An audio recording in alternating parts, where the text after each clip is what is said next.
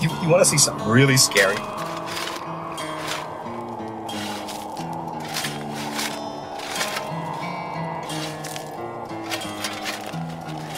What's the boogeyman? As a matter of fact, it was.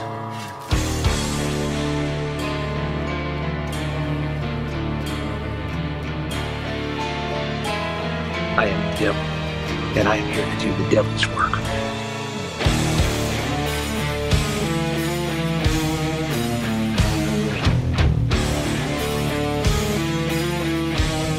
Welcome to the Grave Plot Podcast.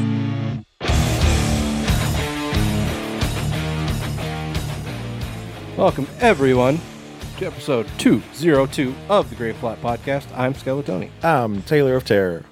And, boy, do we have an exciting show for you today. Do we? No. You don't know.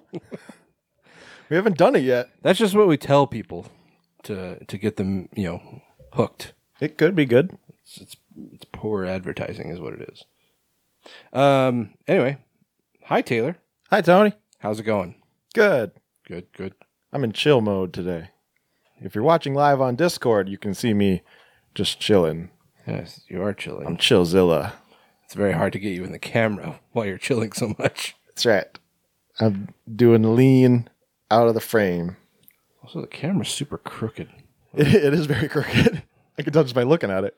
Yeah, from where I'm sitting, it doesn't look that crooked, but looking at it on screen, it definitely is. But fuck it. Tony just did that so he looks taller than me. I think I'm also sitting higher. Well, yeah, I'm chill. I'm Chillzilla over here. Taylor's in chill mode. He said it earlier. Podcast and chill. How's it going? What's new? Literally nothing. Cool. Yeah, I mean, it's only been 2 weeks. Right. We're like back on schedule and everything. Now we don't have anything interesting to talk about. No.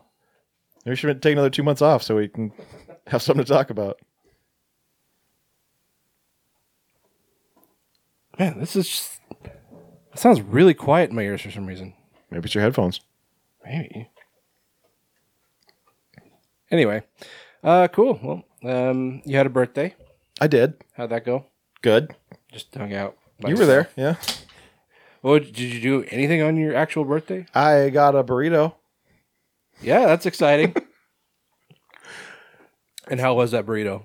It was good. Yeah. It was a chorizo verde burrito. That's chorizo green chorizo. That's right. For you guys. Cool. Yeah, we hung out the day before. That's right. That was cool, except we kept hitting roadblocks with the fucking video games. Yeah. I think we're getting into this later. We can get into it now. Okay, we'll get into it now. There was a day Not long ago where you could sit down on the couch with your buddy and just have a nice little goof off with a video game. No more. We used to do it all the time. Yeah. Like, we would get just hammered and play Left 4 Dead. Yeah. That was like a good time. Right. Yeah, Tony and I used to live together, and we would play video games all the time. Yeah. Like, we'd play Rock Band until the people downstairs would bang on the ceiling. Yeah. Yeah, they did not like that drum set. No, they did not. But yeah, we fucking hang out, and like I said, we'd just have some drinks and play video games until like 2 a.m. Yeah, and just scream. Yeah. Just go, mustachio. Right. Ha-ha. Yeah, the best part of Left 4 Dead 2 is a little side, it's like an extra thing where in the carnival level or stage or whatever, Chomsky. there's a little lawn gnome that's hidden. His name is Gnome Chomsky. Yeah. And you have to, in order to get this little extra goal completed, you have to carry him through the stage completely unarmed. Well, you have Noam Chomsky. You can swing him. Yeah, you can use Gnome as a weapon. You can swing him, and I think you can throw him too. Probably. Then you got to go pick him up again. Right. But yeah, that was always real You fun. have to get him all the way to the helicopter. Yeah, Get him on the helicopter. exactly. And that was just like when we had had several drinks. That was just the funniest fucking thing. That was our sole goal for the night, was just to get Chomsky on that goddamn helicopter. Yeah, I feel like I was the one usually carrying him because you were better at shooting than I was. Like, I'm good at like melee weapons, and Taylor's better with the guns. So I'd always carry Noam Chomsky and whack people, and whack zombies, just whack them off with Noam Chomsky, and Taylor would watch my back with the guns. Yeah, I'd try and clear a path as much as possible. Anyway, so we both got the new game from the Left 4 Dead developers called Back 4 Blood. Stylistically and structure-wise, it's basically the same game, which is awesome. But it has no couch co-op feature. Yeah, like I bought Tony's PS4 from him, and like one of the main reasons was so that he could come over on my birthday and we could play Back 4 Blood. Right. And that is not an option. No. The only way you can play co-op is online. And only if you pay extra money. Yeah, you have to get the whatever system you're on, you have to pay for the online feature, whether it's PlayStation Network or Xbox Gold. Gold, or is it still Gold? I thought it was Xbox Live. Oh, I don't know. Doesn't matter. I don't know how it works with PCs though. I think on PCs you maybe don't have to pay anything. That would make sense. Yeah. Regardless, it's just irritating. That would explain why, like, on Stadia, you don't have to pay anything, because Stadia is mostly PC ports. Yep, that makes sense. Is it on there? No. Oh, of course not. Anyway, but yeah, we're just discovering that, like, all these co-op games that, would be fun to play, like, while you're hanging out, having some drinks, you just can't do it anymore. Yeah, it's not just Back 4 Blood. Like, the majority of games, ones that you think would be, like, pretty much unless both your characters are on the screen at the same time. Like, split screen seems to be a thing of the past. Yeah. Which seems so weird because you've got people who have large widescreen TVs, which seems ideal for split screen. Yeah. But I guess it's more resource intensive or something. I don't know. I'm not a game developer, so I don't know. we have some of the most powerful gaming engines in history right now. Like, the PlayStation 5 is insane. Like, that is probably going to be like... I mean, there are people say who like, oh, Xbox or, whatever. As far as, like, gaming consoles go, I think PC or PS5 is going to be, like, the top rung for quite a while. Man, I mean, there's always like PCs, but those are changing every year, so it's just a money pit. There are PC gamers who are just like these elitists, like, oh, you're not even gaming if you're not using PC. It's like, yeah, well, I'm also not spending a fucking fortune on my fucking gaming system, right, every single year, But and it's like the games cost the same amount too. Yeah, that's the thing that really gets me, is like you still have to pay $60 for a game and then $10 a month to play it online. I don't play video games enough, period, let alone online with other people. Like, I don't like other people. I don't want to play video games with strangers. Yeah. The only people I would want to play online with would be like you and Max. Right. And that's probably about it. Yeah. Yeah, I mean, like, I don't play a lot of online games. Like, I play video games, not as much as I used to because I've got the kid now. But I do play video games. I enjoy them. But the games I play most often either don't lend themselves to online play, or they're exclusively like single player games. Mm-hmm. And I've never really had a lot of interest in online co-ops, and it's probably a lot less of a pain in the ass now than it used to be because internet speeds are more comparable than they were back in the day. You used to have people that had dial up, and then you had people that had DSL. Right. And it would not work out. I remember the first time I tried to play online was on PlayStation 2. You had to buy this little extra add-on piece that was basically it was like a NIC card, which was how you access the internet. Back before computers had like onboard Wi-Fi, and you wanted to hardwire into the internet, you had to have a NIC card. And that's basically what this thing was. You attach it on the back, and you got network access. And we had like the lowest tier cable internet at the time. I mean, which, lowest tier now is still not too bad, but back then it was basically one step above dial-up.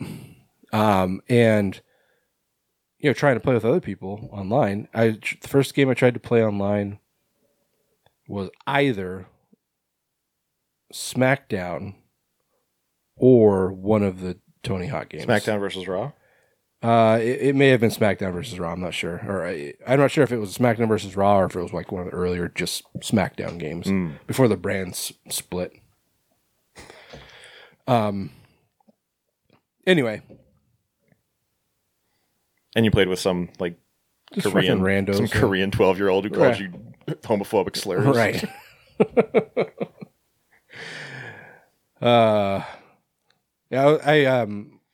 Yesterday was yesterday we tried to play Back 4 Blood, and like you found out you had to have a PlayStation Network, and you're cheap ass, so you didn't get one. Yeah, like I said, I don't play video games enough to justify that. But I hopped on and I just jumped into a random game because my experience playing this game was the single games that we played the other night. And I hopped on, and there was this team of just random people, and there was this one guy who clearly didn't know what he was doing, and he was like just pissing off. It was a 4-person team, so it was me, 2 people, and this other guy who was just fucking up. Like he was screwing us all up, and he was really pissing those guys off. I just sat there with my mic off because I didn't really want to chatter while I was trying to play. But yeah, it was kind of funny. And it's funny that things haven't really changed. It's people still just talk shit. Yeah.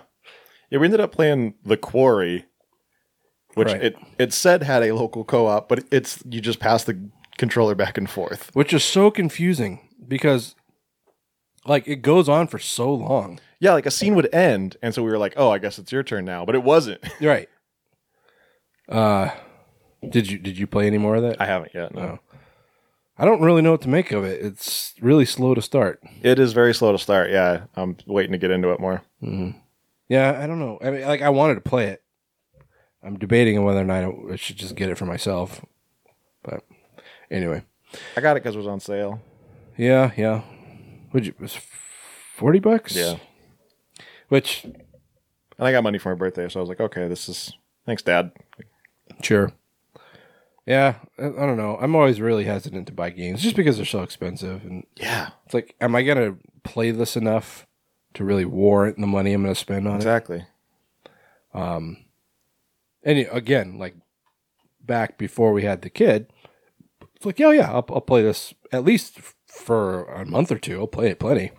But now it's like, I still have the Assassin's Creed game, Valhalla. I am nowhere near completing that just because I had to, like, for almost an entire year, I just completely stopped playing it. Yeah. Anyway.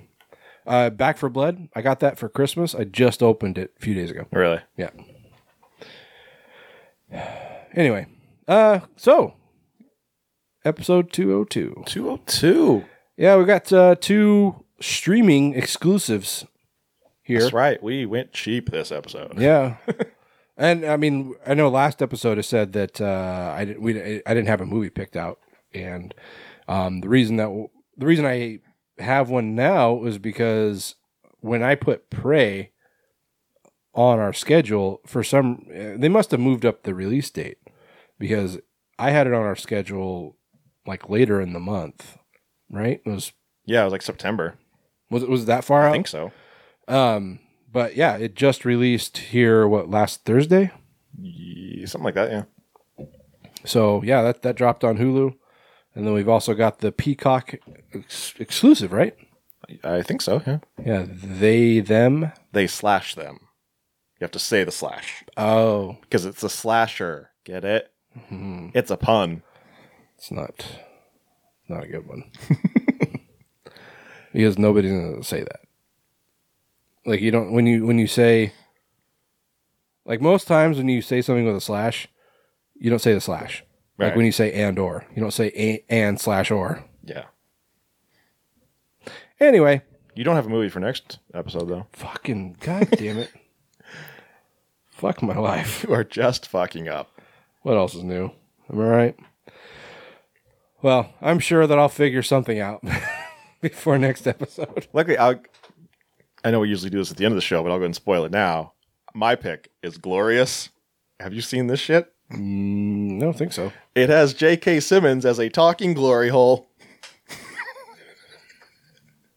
So you just in that fuck it stage? I guess. Is he in his Nick Cage stage? Oh, speaking of which, we finally saw The Unbearable Weight of Massive Talent. That's right. That's the other thing we did on my birthday. Primo film. It's very So good. It was good. better than I expected. Yeah, it's not as goofy as I expected. I thought it was just going to be like over the top Nick Cage wackiness. Exactly. Yeah, and it was a legit movie. Yeah. Aside from him talking to his younger self. Right, that was weird. You are Nick motherfucking Woo Cage. And then he has a moment with his younger self. Very tender moment. They share a moment. Yeah, guys, if you haven't seen that, it's worth your, what'd you pay, $5? I think it was $4.99, yeah. Okay. Yeah, all your streaming services have it. Check it out. It has The Mandalorian in it, if you didn't know. That's right. Or Mando, as he likes to be called. He does like to be called that. He has an actual name, and I can't remember it for the Pedro life of me. Pascal. No. The character. Oh. Like has an actual name, and I cannot remember what it is to save my life. It's you know I don't know it. It's Riviera Montalban. Yeah, that sounds right. All right. No relation to Ricardo. Right. Okay, well, I think 17 minutes of nothing is good enough. Before we jump into the show proper, I want to thank our gravediggers over on Patreon. These lovely folks help finance our silly little dog and pony show here. It's not an expensive show we run, but it does cost money. We have to pay for websites and MP3 holder place. Hosting.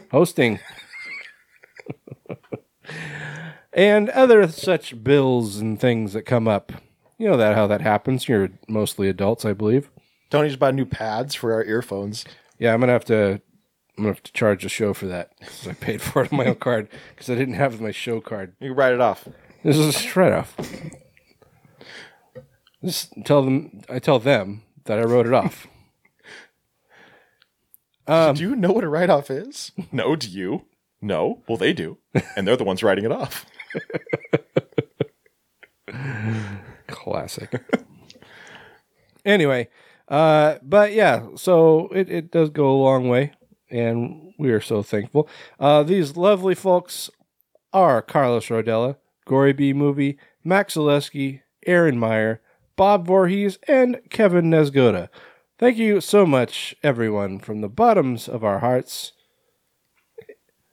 We love it so much. We love it hard. Horde. Loving it strong. They call him that because he was all up in it. Taylor, if anybody else wants to join the party, where can they go? They can go to patreon.com/graveplotpodcast. Join for as little as $1, including joining us live every episode on Discord. If your credit card has been declined, go ahead and update that. You know who you are. Like Tony said, all the money goes right back into the show. We're not putting it into our pockets.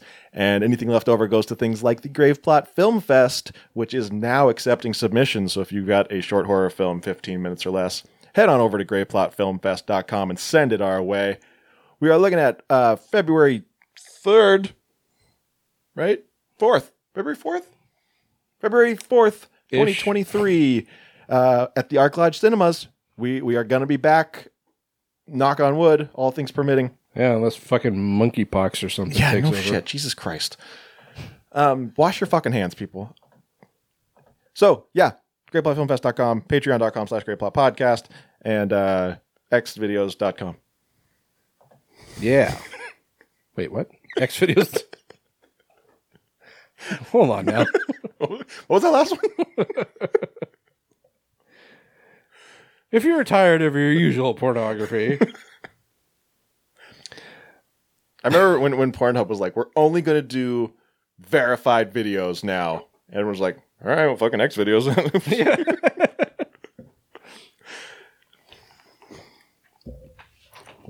It's like, sometimes I want to see something really fucking raunchy. Sometimes I want to see some fucking OnlyFans leaks or something. Like. Okay. So there we go. There we go. Let's do some more business.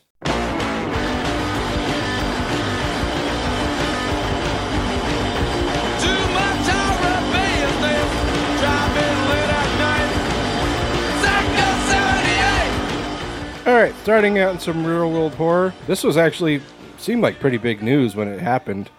So you may have already heard about this, but you know, science, as it's been said before by people smarter than us, Brings gifts of convenience to the modern man. yes, accurate. That has been said by one MC Bat Commander. But no, science has often been said to more think about can we rather than should we. And while I see the merit behind this, it's hard to look past the possible pitfalls here. Patton Oswalt, right? It was like, we made AIDS airborne and contagious. We're science.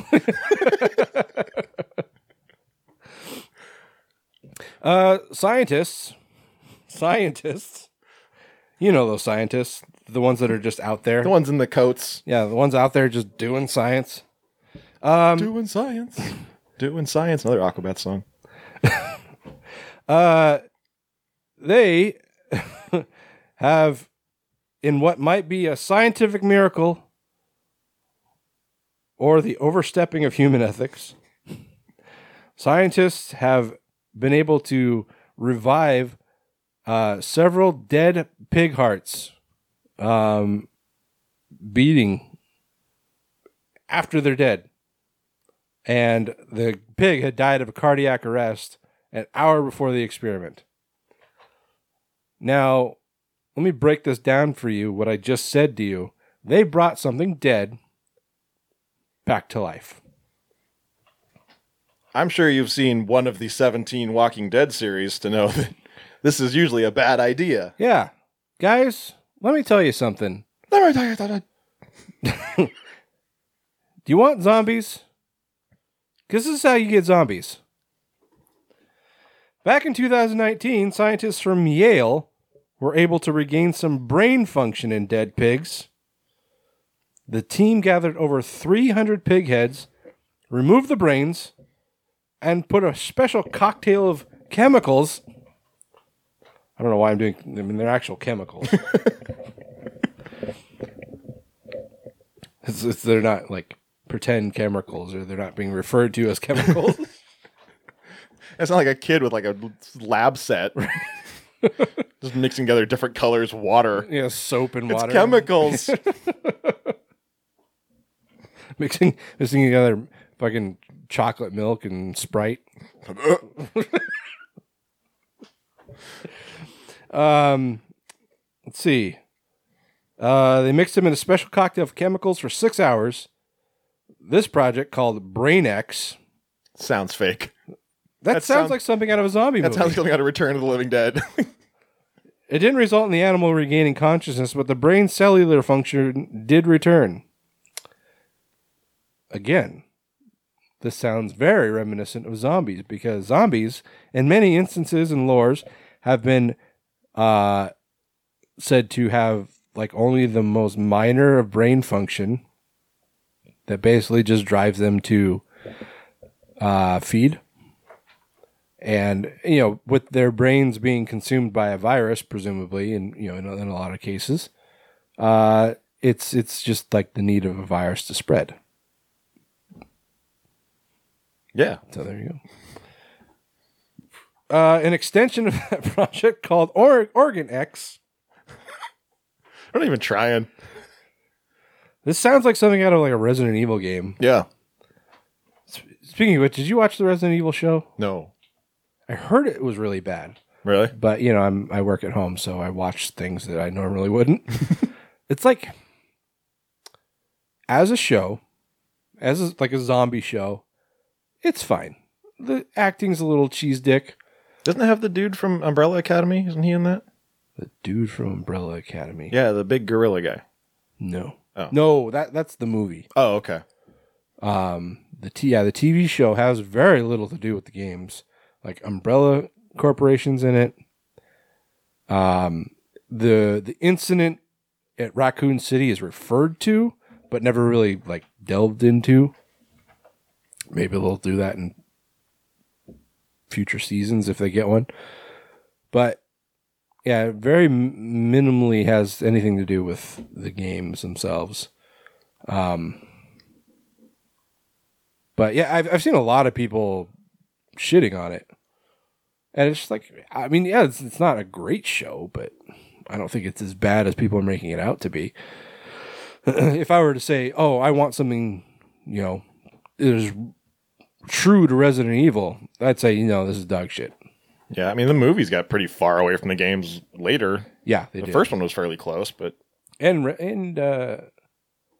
they started off with a character in those movies, Alice, that wasn't even a game character. And that's starting off on the wrong foot. I don't know why they keep doing that with video game adaptations. I don't know. See, that's where they fucked up with like Assassin's Creed. Mortal Kombat. Or Mortal Kombat. Yeah, even Mortal Kombat, definitely. Was that us talking about that? Okay. I don't know who Cole is. Who the fuck is Cole? Nobody cares about fucking Cole. What is he fucking Liu Kang? And Sub-Zero. Anyway. Back to the story. Organ X. The presumably the same chemicals were used on intact dead pig bodies that had been clinically dead for an hour. They said the animal's heart, liver, and kidneys saw some reanimation. Cellular repair.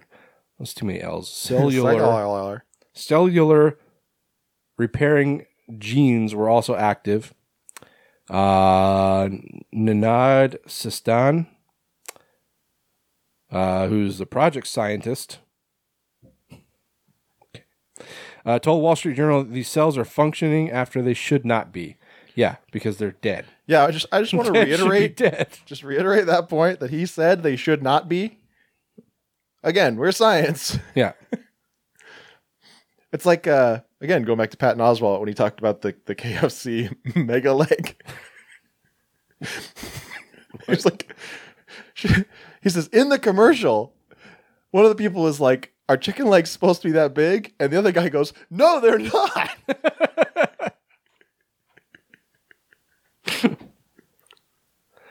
Dude, like I have to wonder what the hell they're doing to chickens. It's obviously like there's fucking growth hormones. Even though they say there's not, there has to be. Fucking them. Yeah, fucking them. I ain't no chicken fucker. I ain't the chicken fucker. But have you gone to the store? And you don't go to the store, do you? Oh, I don't know. What am I, a hobo? What is this, 2019? This is pre-pandemic? Get out of here. Amazon Fresh, baby. But, like, some stores, I don't know if all of them do, but if some stores, you go and, like, buy, like, a pack of, like, chicken breasts, these things are fucking enormous. Big old titties. Yeah. Big old chicken titties.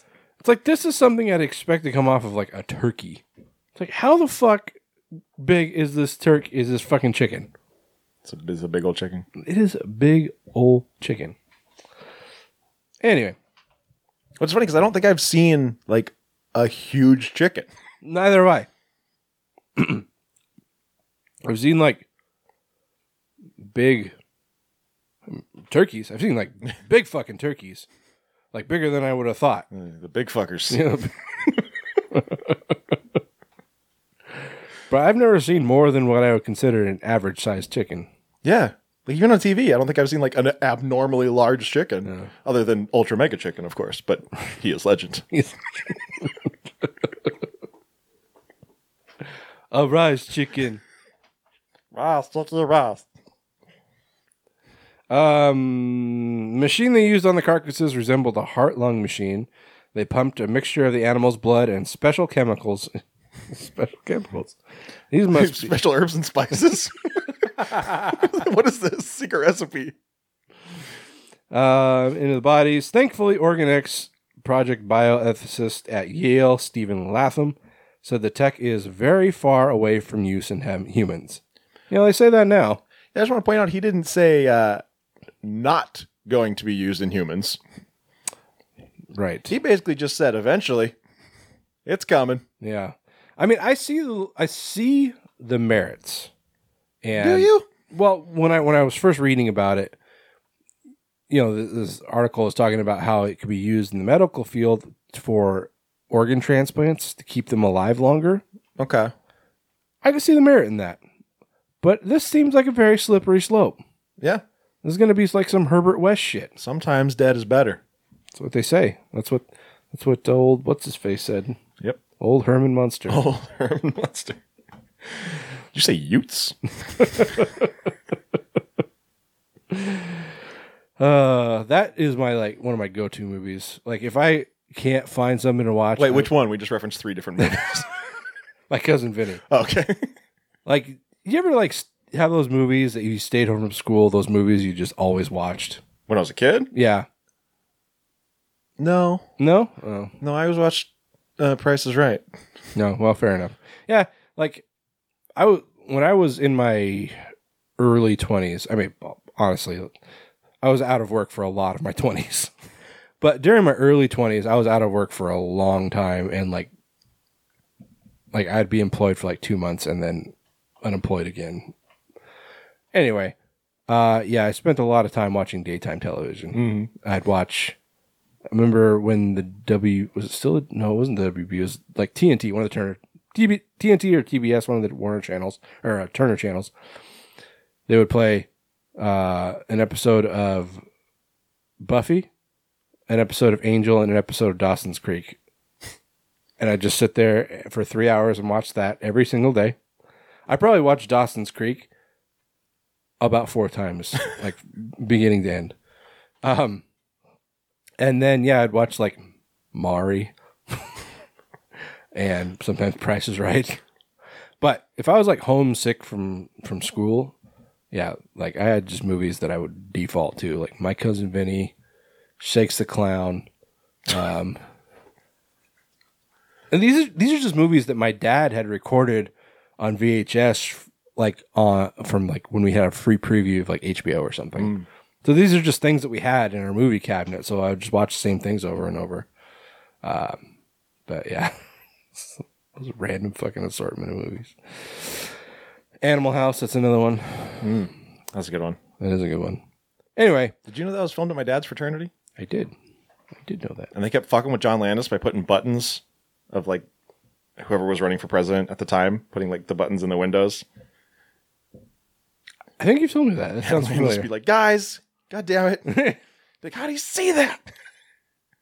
They must have put like a facade on that building, right? I think so. Okay, because it's like what real fraternity house would look that shitty? Yeah.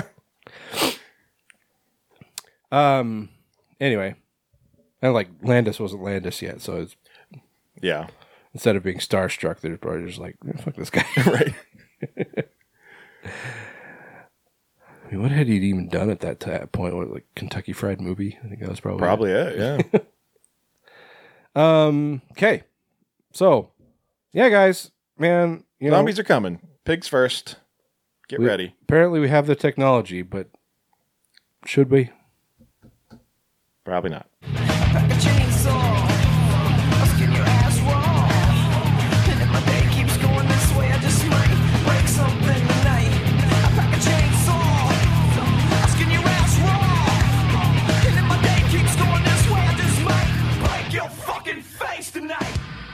All right, there's a new animated feature coming. Is it? Well, maybe a series. But it's called Chainsaw Man, and Chainsaw Man exists in a world of terrorists and heroes who can transform from men to devils. Our hero is a mild-mannered man who transforms himself into a devil, and so it's kind of burying the lead here. There's a new trailer out you can go watch. It's got monsters, devils, gore, and it's all based on a manga by Tatsuki Fujimoto. Oh, I know what this is. Okay, This is a manga or manga. that's what I just said. Did you? I just said that. I don't listen to you. By Tatsuki Fujimoto. The synopsis for Chainsaw Man goes like this. Denji is a teenage boy living with a chainsaw devil named Pokita. Due to the debt his father left behind, he has been living a rock-bottom life while repaying his debt by harvesting devil corpses with Pokita. One day, Denji is betrayed and killed. As his consciousness fades, he makes a contract with Pokita and gets revived as Chainsaw Man, a man with a devil's heart. What it doesn't mention is that he also has a chainsaw for a head. And arms. And arms. Chainsaw Man is coming to Crunchyroll this October. I want to know when's the live-action remake. Because I would watch the dick out of that. Well, I mean, I think if you watch the Crunchyroll one, then you're supporting a good cause. It's true. You're bolstering interest. That would mean I would have to pay for Crunchyroll, though. Right. And I don't watch a lot of anime. Neither do I. I paid for a subscription to Funimation, which is a property holder for a lot of anime shows.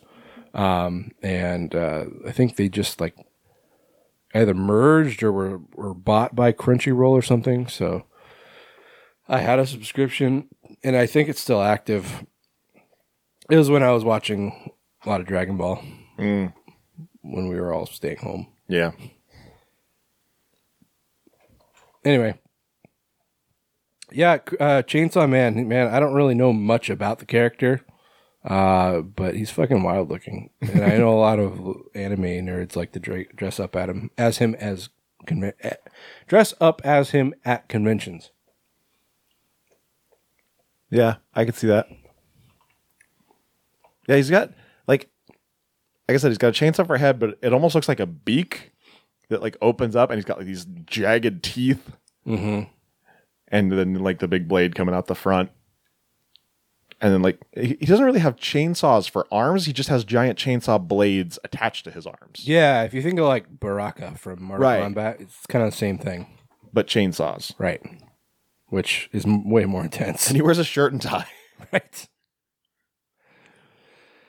Oh, good old manga. I hate saying manga. Is it manga? It's manga. It's not manga? No, it's not. I prefer to say manga because that it sounds right. Less stupid. Manga sounds dumb. But, what am I going to do? I can't change the world. But you can make a dent. Sorry, I just watched Death to Smoochie the other day. Don't be sorry. Never be sorry for watching Death to Smoochie. By the way, Cult of Splat, new episode this Friday. Guess what movie it is? I can't believe that's rotten. A lot of the movies you guys do, I can't believe they're rotten. I know. Insane. And we want to do bonus content called Surprisingly Fresh of movies that we thought would be rotten that aren't. Where you just as an excuse to do movies? Pretty much, yeah. Like Willy's Wonderland. Mm-hmm. Like, I'm shocked that's not rotten. That is so weird. I mean, it's got to be on the cusp. Or UHF. Yeah. Willy's Wonderland is 61% or 60%, so it's literally right on the cusp. 59 is rotten. Yeah. Got it. You could. UHF is 61. Like, again, these aren't movies that we think are bad. They're movies that we love that we're surprised that enough critics like. Madness. And, like, audience score doesn't factor into the Rotten score, does it? No. Like, we talk about the audience score on the show, but it doesn't affect anything. I mean, if you look at something like Rotten Tomatoes, and we're getting so off subject here. If you look at something like Rotten Tomatoes, and most movies that, well, I won't say most, a lot of movies, if you compare the tomato meter with the audience score, they're like polar opposites. Yeah. Which just goes to show you how fucking far up their asses critics have their heads. Yeah, I take the audience score into consideration much more than I do the tomato meter score. Oh, most definitely. All right. Is that it? Cultofsplat.com. I'm going to charge you for that.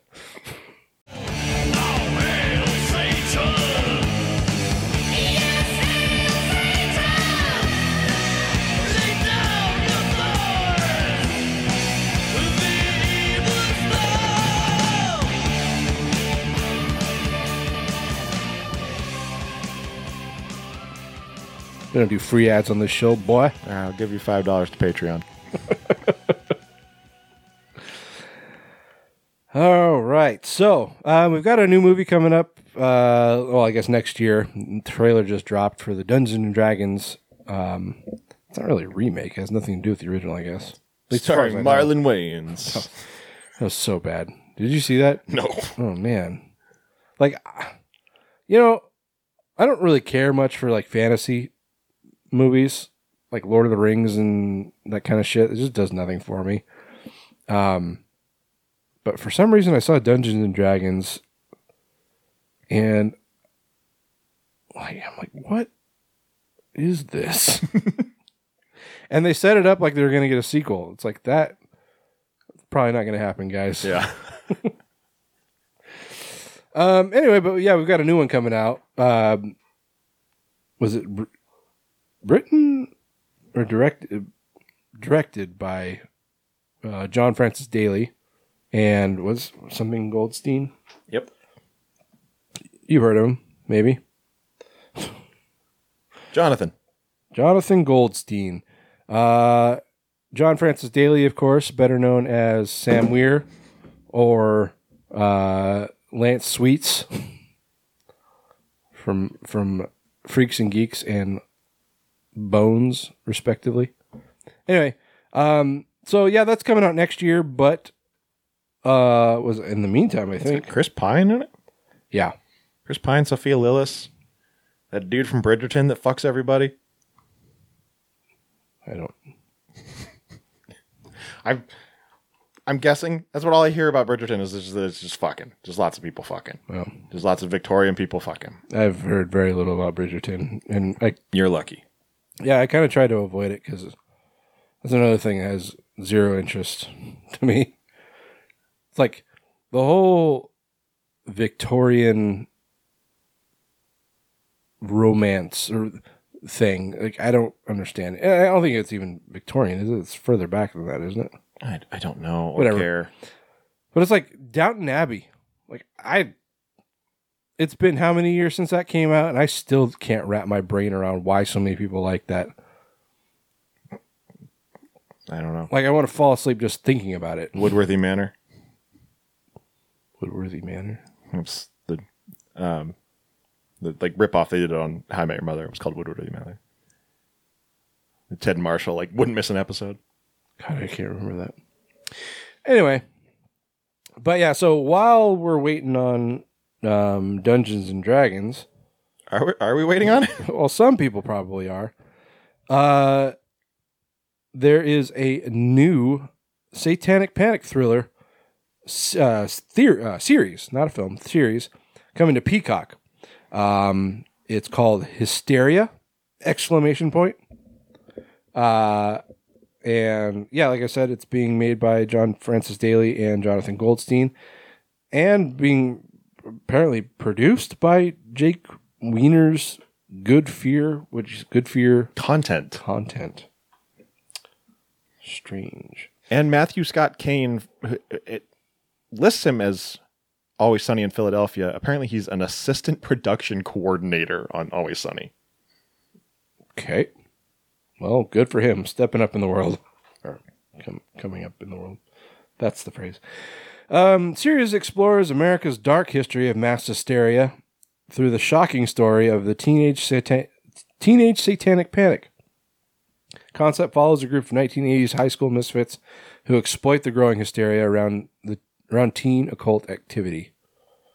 When a beloved varsity quarterback disappears during the satanic panic of the late 1980s, a struggling high school heavy metal band of outcasts realize they can capitalize on the town's sudden interest in the occult by building a reputation as a satanic metal band, until a bizarre series of murders, kidnappings, and reported supernatural activity triggers a leather-studded witch hunt that leads directly back to them. Sounds a little like, that's the kind of shit that happened during the Satanic Panic. Mm-hmm. But also, this kind of plays into this last season of Stranger Things. Yeah, the teaser image on whatever site I pulled this from had Eddie. Oh, yeah, okay. Yeah. You're clearly trying to bait people. Right. Go away, bait.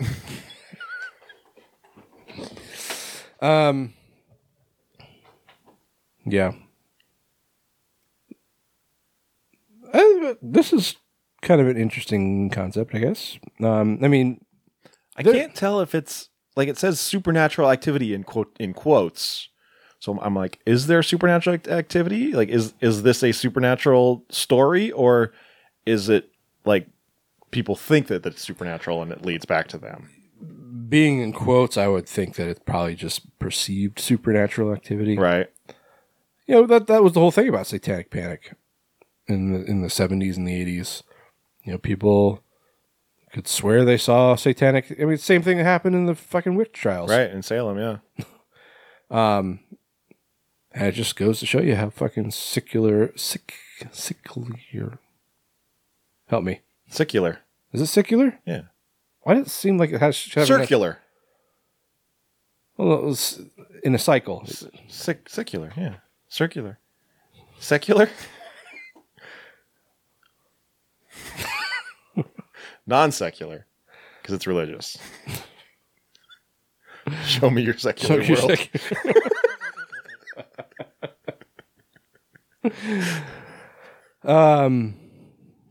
But yeah, you know, especially in like these fucking Bible Belt bumpkin towns, like West Memphis, Arkansas. Yeah, I was thinking exactly West Memphis 3. They're all out of jail now, right? Mm-hmm. Okay, yeah. Yeah, Eccles is still pushing really hard to like actually clear their name because they did an Alfred plea to get out. Okay, so the charges are still showing as guilty. Yeah, but Eccles is pushing really hard to get their names cleared. But I know at least one of the other guys is just like, we're out. Let's just. Yeah, that's a tough call.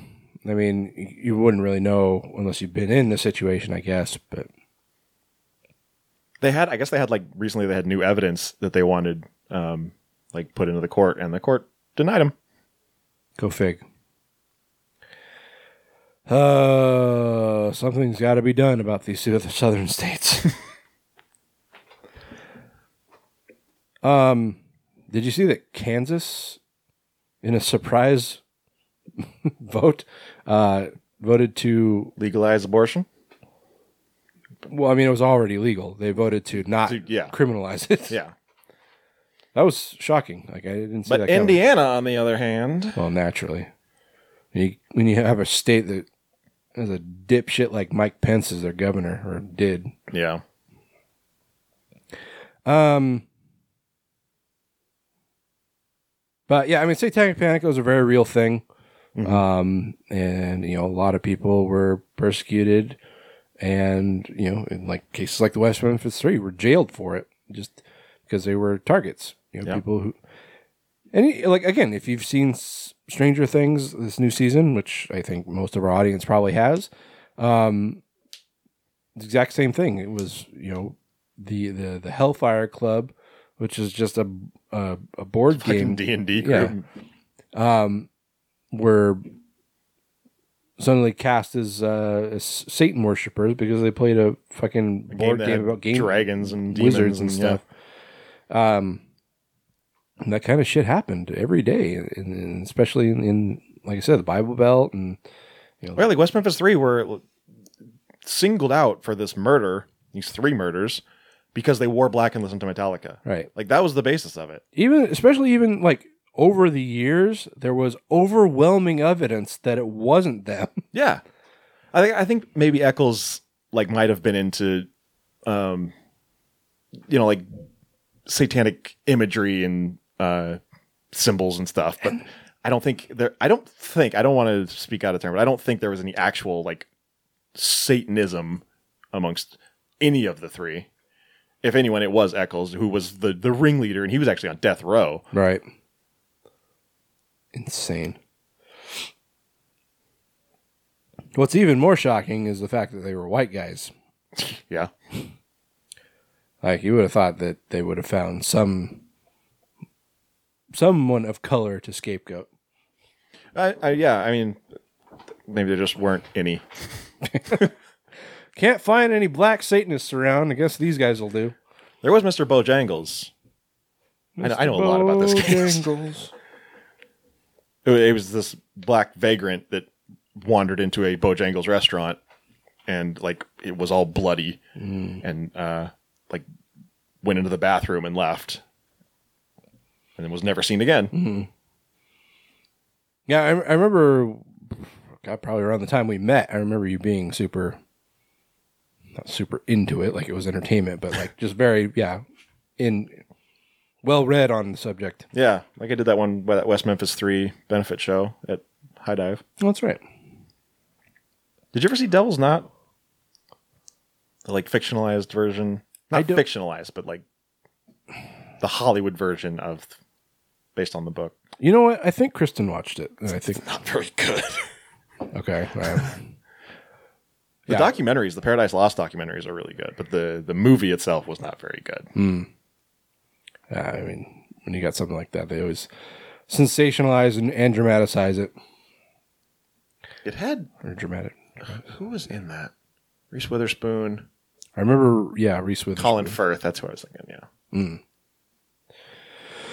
Yeah. Anyway, this has potential, I think. Potentially.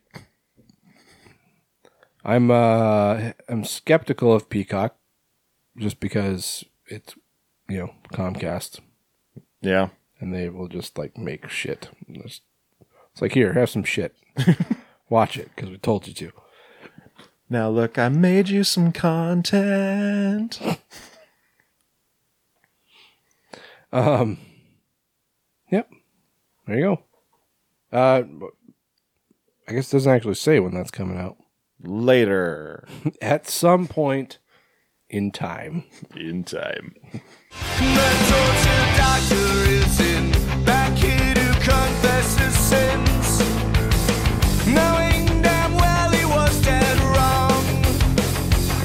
And I can't believe my eyes, trouble and regret on my mind. I let you take the whole thing down. So I'm fairly sure we talked about in the past, they were making an adaptation of the book The Devil in the White City by Eric Larson, which is based on H.H. Holmes, who was considered by many to be the first serial killer. Originally, Leonardo DiCaprio was attached to star, and Marty Scorsese was going to direct. They call him Marty. His friends do, yeah. We're tight, so... It has now blossomed, or whatever the opposite of that is, I guess. I don't know. Depends on your definition. It has now turned into a series for Hulu. Hulu. And I guess I don't know that he's playing H.H. Holmes, but Keanu Reeves has joined the cast. Yeah, I mean... I'm hoping that Leo is still starring as Holmes, because if you look at a picture of H.H. Holmes, Leo looks exactly fucking like him. Yeah, I could see it. I mean, I think a lot of people could play Holmes. I mean, sure. You put a bowler hat and a mustache on anyone, I think a lot of people could look like him. Or Snidely Whiplash. Sure. But yeah, I mean, Keanu Reeves Except Keanu Reeves. is a weird pick. And also, I love Keanu Reeves, man. Like, I love watching his movies, and I am a full believer that he's just the nicest guy in Hollywood, if not the world. But man, that dude cannot act. Which is fine in a lot of movies. Like Bill and Ted, he didn't need to act because he's perfect for it. Point Break. Yeah, well, Point Break, I think maybe he needed a little more chops than he had, but that's fine. It's Point Break. He's a surfer bro. It's silly. Fucking John Wick, he just needs to beat people up and shoot people. That's fine. But, you know, look at something like Dracula. Wasn't good. It's not good. So, The Devil in the White City tells the story of two men, an architect and a serial killer, whose fates were forever linked by the Chicago World's Fair of 1893. So maybe he's playing the architect? Could be. The players are Daniel H. Burnham, a brilliant and fastidious architect racing to mark his mark. Who wrote this? Fucking drunk people. Fucking Mark. Mark, who's a fucking Mark. Mark is Marky Mark. Marky Mark. Because of the Marky Mark movie. Who's making the Marky Mark biopic, guys? A brilliant and fastidious... I mean, Mark Wahlberg, obviously. Starring as himself. That'd be perfect. Starring as Donnie Wahlberg. And Donnie Wahlberg as Marky Mark. Guys, no joke. If Mark Wahlberg starred in a biopic about himself, like as himself, I would fucking watch it. And it would be Entourage, the movie? Well, I mean, sort of. But no, if it was like fucking legit Mark Wahlberg in his like almost 50s, if he's not already 50, playing Marky Mark in his 20s, front row center, guys. I'd be there. Also, the movie has to be called Good Vibrations, right? Oh, naturally. Most definitely. Okay, sorry. Daniel H. Burnham, a brilliant and fastidious architect racing to mark his mark on the world, and Henry H. Holmes, a handsome and cunning doctor who fashioned his own pharmaceutical murder castle on the fairgrounds. Daniel H. Burnham? He's a big fat guy, so... All right, Keanu in a fat suit. Just what we've been waiting for. You know they're not going to make him a big fat guy. They're going to make him handsome. I mean, I guess. That doesn't seem like Scorsese's style. Well, Scorsese is now just executive producing, as apparently as Leo. Sam Shaw is writing and will serve as showrunner, and Todd Field is directing. Todd Field, you say? I do say Todd Field. Who that is? I'm looking it up. Are you now? I am now. Huh? Yeah, so.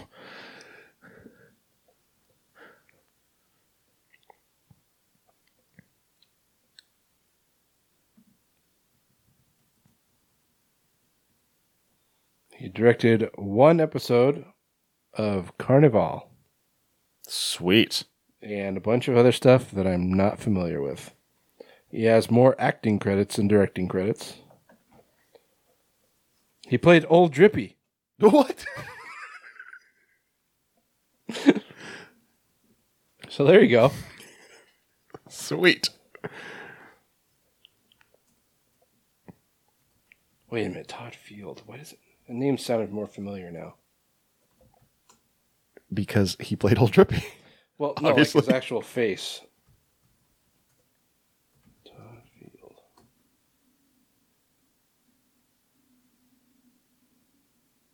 Nope. Don't recognize him. Anyway, you know who I would cast to play Daniel H. Burnham? Who's that? Daniel Roebuck. Sure, yeah. Tell me you see it. Oh, yeah. Oh, yeah. So why is there a picture of Meghan Markle next to H.H. Holmes? Is Meghan Markle a descendant of Jack the Ripper suspect H.H. Holmes? Probably. That's awesome. Oh man, Magnum PI's helicopter pilot died. Oh, bummer. It is a bummer. It is, but those random things that It just popped up. inject into the show. Oh yeah, because that's so out of character for us. So, much like Hysteria, Devil in the White City will be coming sometime to your Hulu screens. Yay! I'm sure Kristen's gonna be all over that. She's just fucking Just thirsty for serial killers. no. Oh well, yeah. What white girl isn't? But no, she loves fucking H.H. Holmes. Well, she doesn't love Hitler or Saddam Hussein. No, she She just respects his work. she's very intrigued by H.H. Holmes, and like I don't know. She's watched more H.H. Holmes documentaries than I would have ever believed existed, but she's watched every single one of them. Did she watch the one on Hulu? Probably.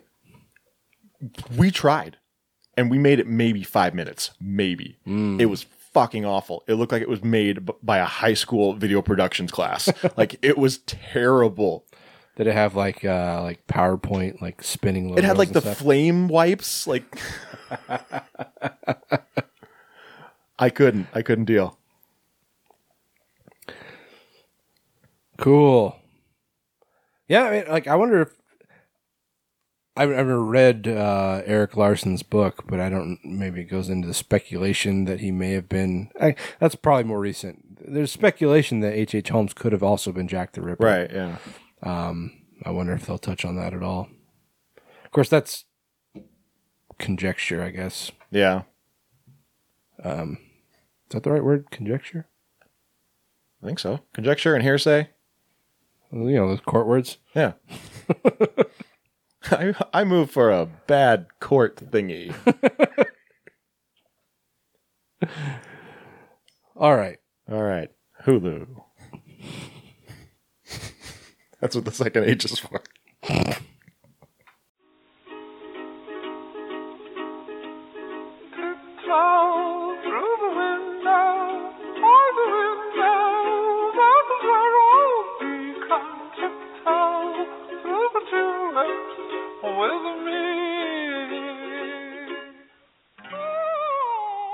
All right, guys. I know you've been waiting with bated breath for yet another Insidious film.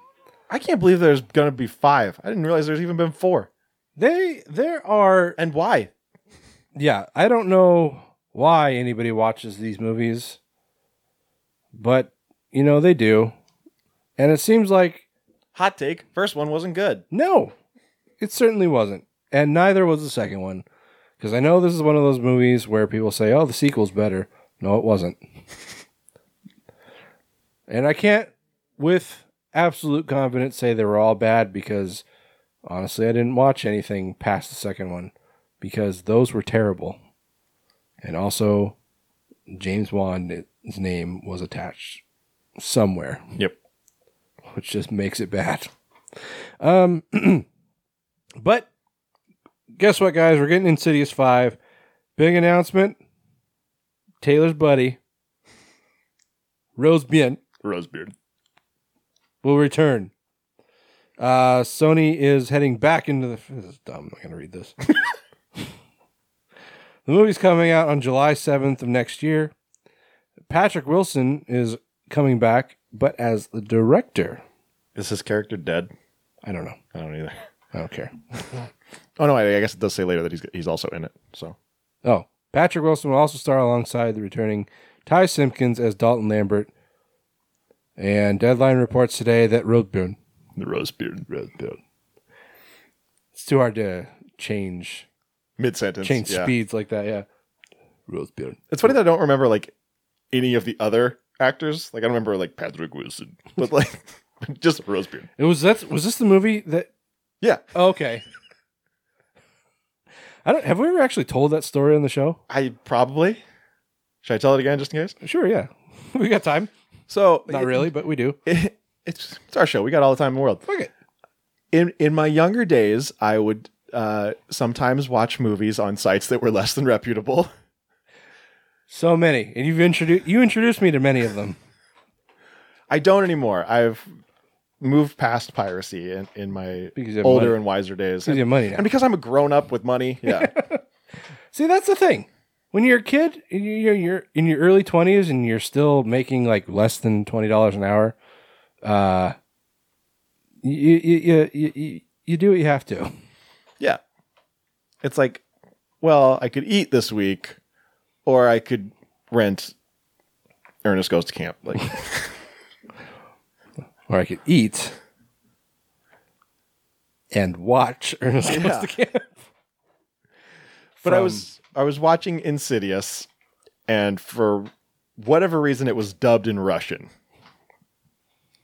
But also for some other reason, they were saying every actor's name during the opening credits.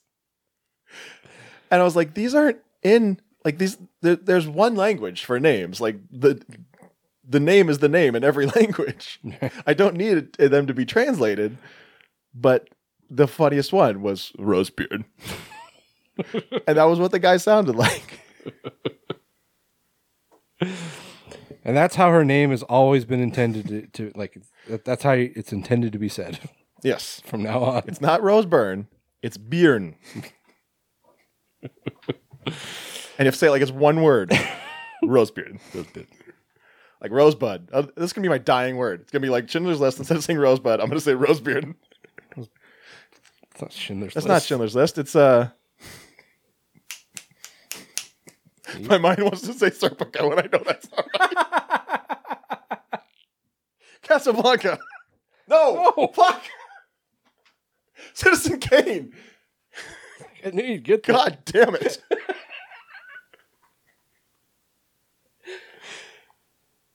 It's like somehow you got even further away. I don't know why my mind went to Serpico. Choke on that Spin Doctors mix.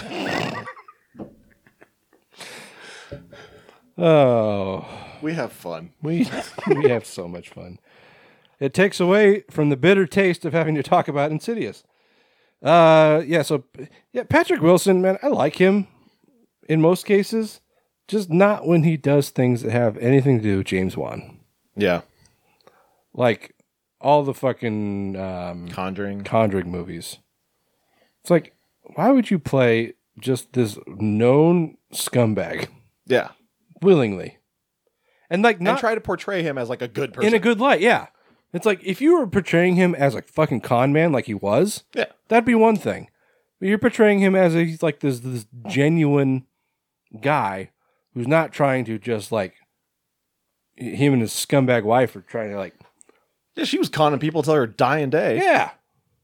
Which, I mean, so was he, but her dying day was like 20 years later than his. Right. Making money off these movies, I'm sure. Oh, I'm sure. But she was like doing seances like of Ed and shit. Like, fuck out of here. Should have been in jail. Should have died in jail. Just cause. Yeah, so Rosebeard will also star in Insidious 5 as Renee Lambert. Sinclair Daniel, Peter Dager, and Chaim Abbas have also joined the cast. I don't know those people. I don't know.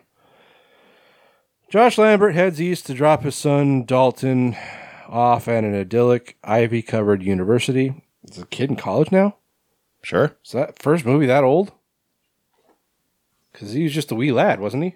Well, the thing with movies is you can really set them anytime you want. That's true. Present day. Cell phones. Like...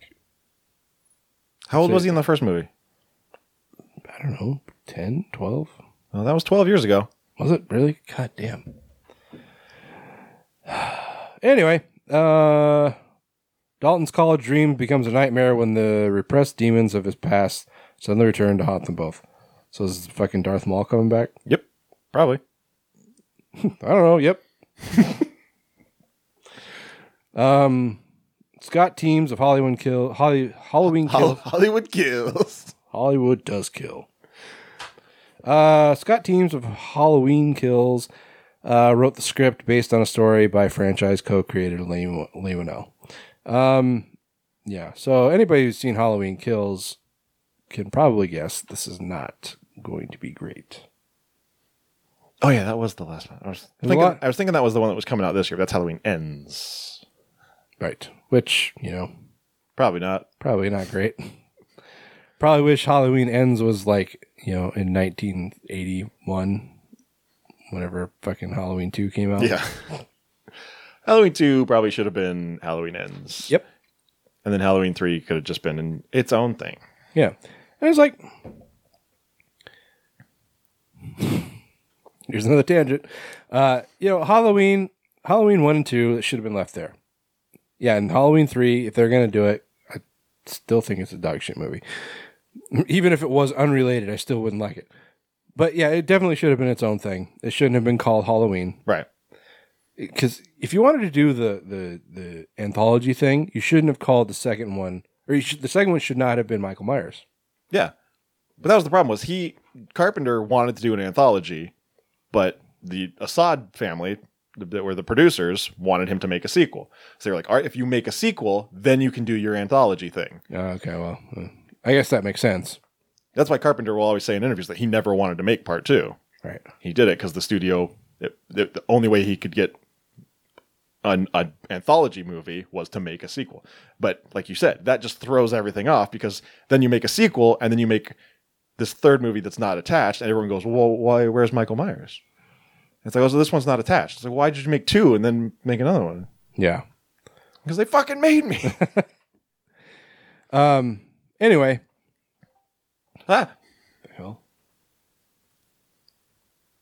Anyway. Yeah, so, but, you make Halloween 1 and 2, and you make the original series, whatever. They got progressively worse. Actually, I'd say H2O was probably the third best one. Yeah. And then they made... I think I would agree with that. Then they made, was it Resurrection? Was that Resurrection, yeah. And that was just a travesty. And then they cut it off. They ended it. That's fine. Great. Then they go and they let Rob Zombie make his. Okay, fine. That's it's a remake. It's not a reboot. Any of the fancy terminology they're using now is a complete remake, completely detached from the original series. Great. They do it all the time, whatever. But then they undo that and go back to the original series. And it's just like, you are fucking up. Yeah. This is like when they remake something and people just like piss and moan like it's going to suddenly ruin their favorite movie. Well, not only did they go back to the original series, they retconned 2 through 6. That's true. Yeah. Which, like, there are people like me who I like Halloween 2 better than Halloween 1. Or Halloween. I wouldn't say I like it better, but I like it. Yeah, I've always thought that was a superior film. I know I'm in the minority with that, but whatever. I like the first one too. So whatever, we can still be friends. Sure. I like part 3, so... Yeah. But yeah, to completely retcon even like the 2 good sequels. Like if you wanted to say that like 4 through 6 didn't happen. Yeah, I'm okay with that. Yeah. But although then you lose Paul Rudd. I think he's doing okay. Yeah, he's gonna be fine. Then you replace him with fucking Wyatt. No, not Wyatt. Gary. No, Wyatt from Weird Science. Anyway, hit the fan, Wyatt. Gary's taking a huge shit. No, it is Gary. Wyatt's the other guy. Wyatt's the nerd. They're both nerds. Yeah, the brunette guy. Yeah. Right? Yeah, Gary is what's his face? Michael Anthony McCall. Yeah. By the way, that movie's rad. Weird Science? Yep. I mean, I get it, I guess. it's problematic. Yeah. Did not age well. That's one of those movies that like people our age can appreciate, but younger generations definitely won't. That's true. Anyway, so fucking Insidious. Just make it stop. I think they should be looking at like the Saw franchise and how bad that got, and just realize that they need to call it a day. Yeah. Let's wrap this up. Insidious ends. That's what they should call it.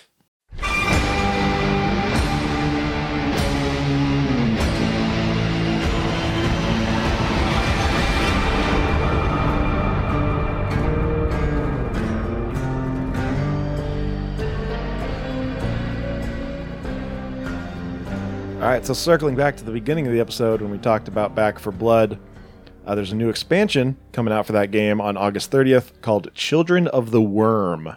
This is following the release of the Tunnels of Terror DLC back in April. The Worm.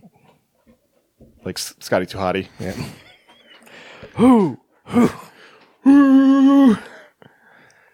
Children of the Worm will feature a brand new story campaign, a new cleaner, new weapons, accessories, and cards, as well as a heap of new skins for characters and weapons. When I was playing Back for Blood, and they kept talking about cleaners, I'm like, I don't know what that means. Kenny Omega? They kept talking about cleaners like they're characters in the game. I'm like, I don't know what cleaners mean. What is that? It took me forever to realize, these characters, they're the cleaners. Yeah, it took me a while to realize that the zombies or whatever are called the Ridden. Right. Yep. Because they kept talking about the Ridden. And I'm like, what is the Ridden? Is this a group of people? Is this a gang? Right. Just fucking outsiders. Outlanders. Yeah. Fucking bike gang. Yeah. Details are still to come for the expansion, but this time around, players will face gun-toting cult. I think that should say a gun-toting cult as their main adversaries. To counter this, a new cleaner known as Prophet Dan, a gun-toting, self-proclaimed preacher of the end times, will be joining the crew. Players will also have access to the new bear trap weapon, as well as the lockjaw rifle. Children of the Worm will also include 8 exclusive character skins and 12 exclusive weapon skins. I don't like that you have to buy so much in Back for Blood. Mm-hmm. I mean, that's the case with a lot of games nowadays, but everything is just fucking microtransactions and just nickel and dime you to goddamn death. Yeah. I mean, I realized that, like, there was a time when you could develop a game in minimal time, back in, like, Nintendo or Super Nintendo games, Genesis games, probably Sega games were probably the most advanced at the time. Yeah. Being 16-bit. Right. But you could probably bang those games out in a relatively short amount of time. But now games nowadays have to be, these moving works of art in most cases that, they spend years developing these things. Right.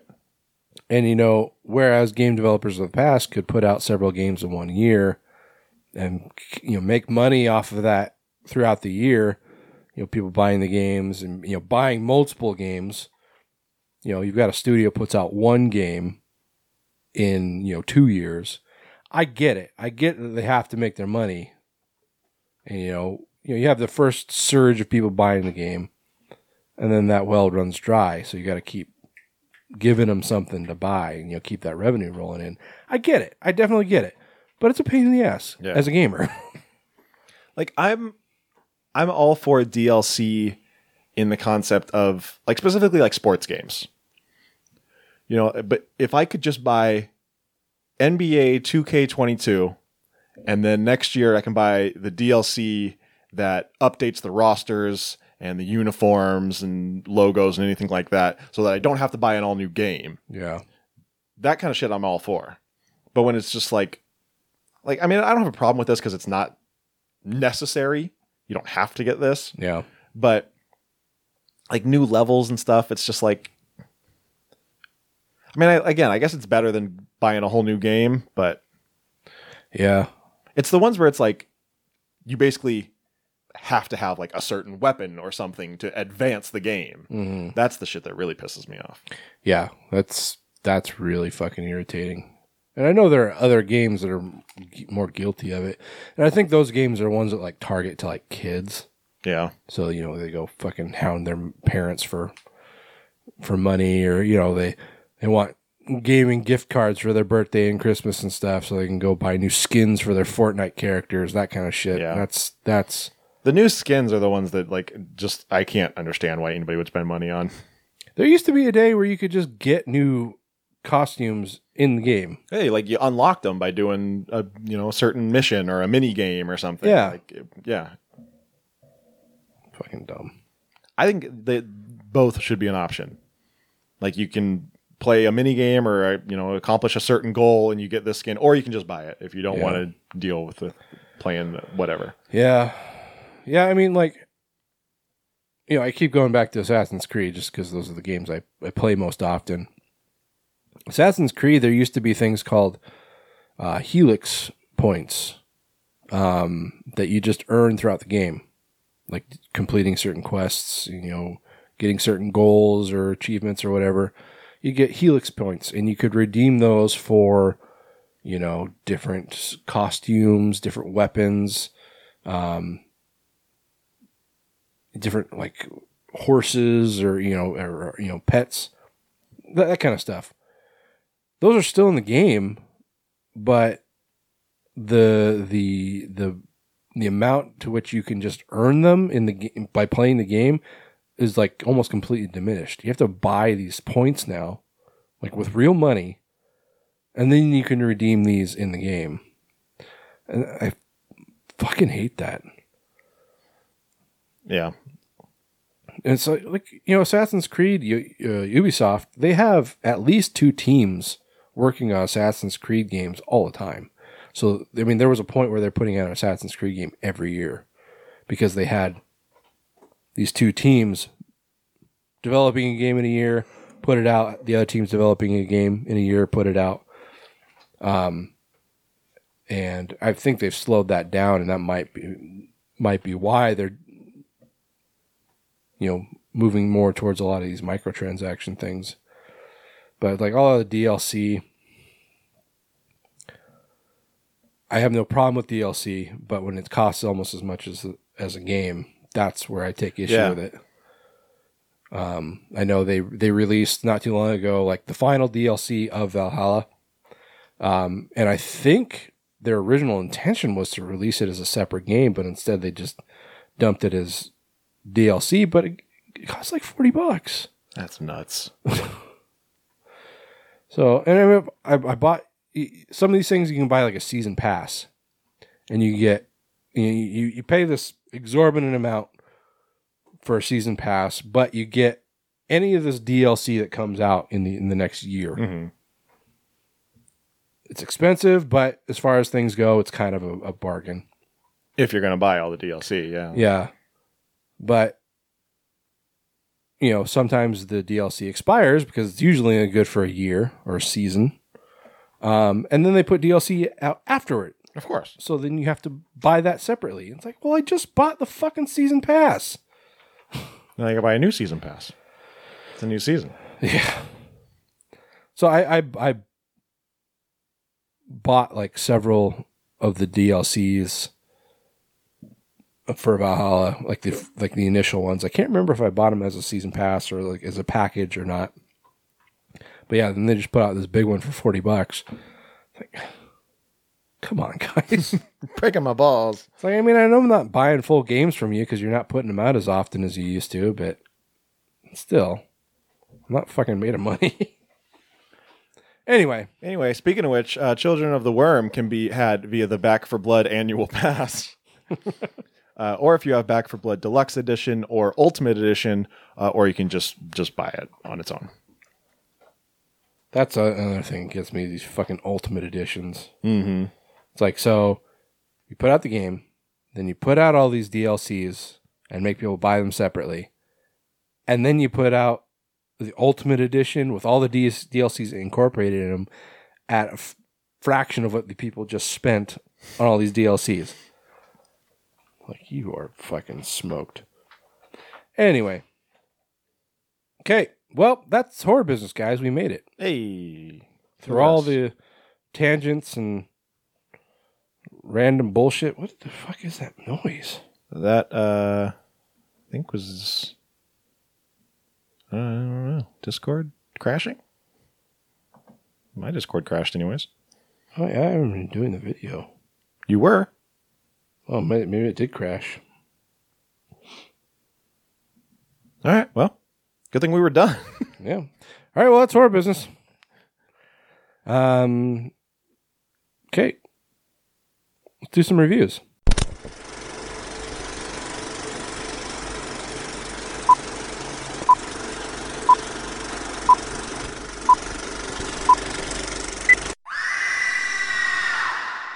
All right, guys. So like we said at the beginning of the episode, we have 2 streaming exclusives for you.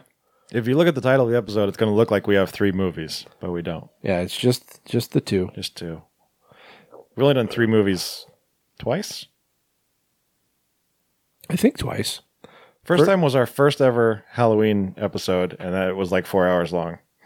Yeah. We have very poor time management. I mean, we still do, but it was worse. But we've stayed on track more then. That's true.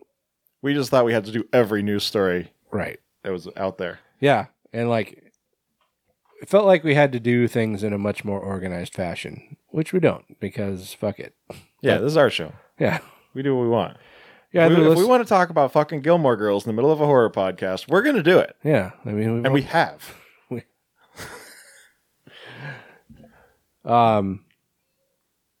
Anyway. Okay. So, like I said, 2 movies. We've got They/Them, and Prey. Which one do you want to start with, Taylor? Let's start with Prey.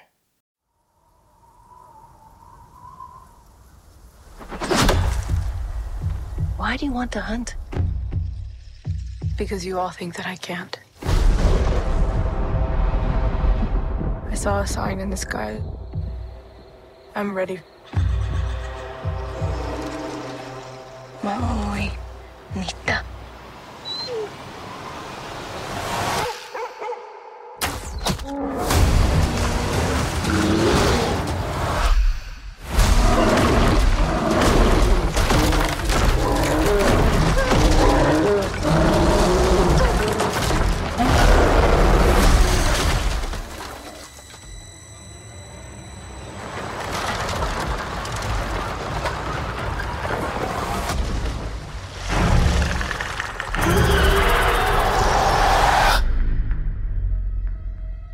There's something out there. I'm coming with you.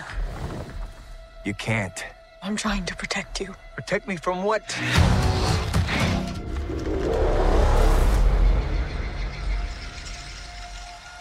It's time.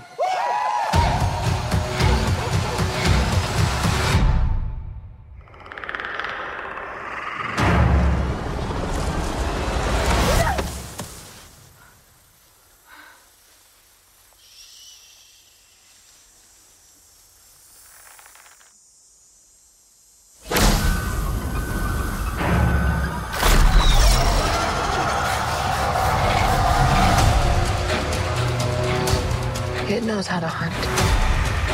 I know how to survive.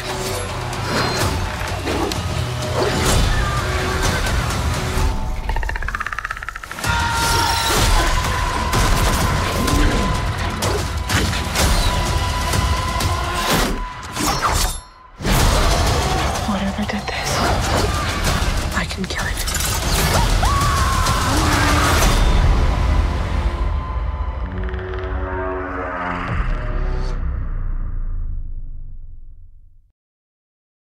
All right, guys. So Prey, brand new movie from Dan Trachtenberg of 10 Cloverfield Lane. Is he related to Michelle? I think we probably talked about this when we did 10 Cloverfield Lane, but I mean, I don't know.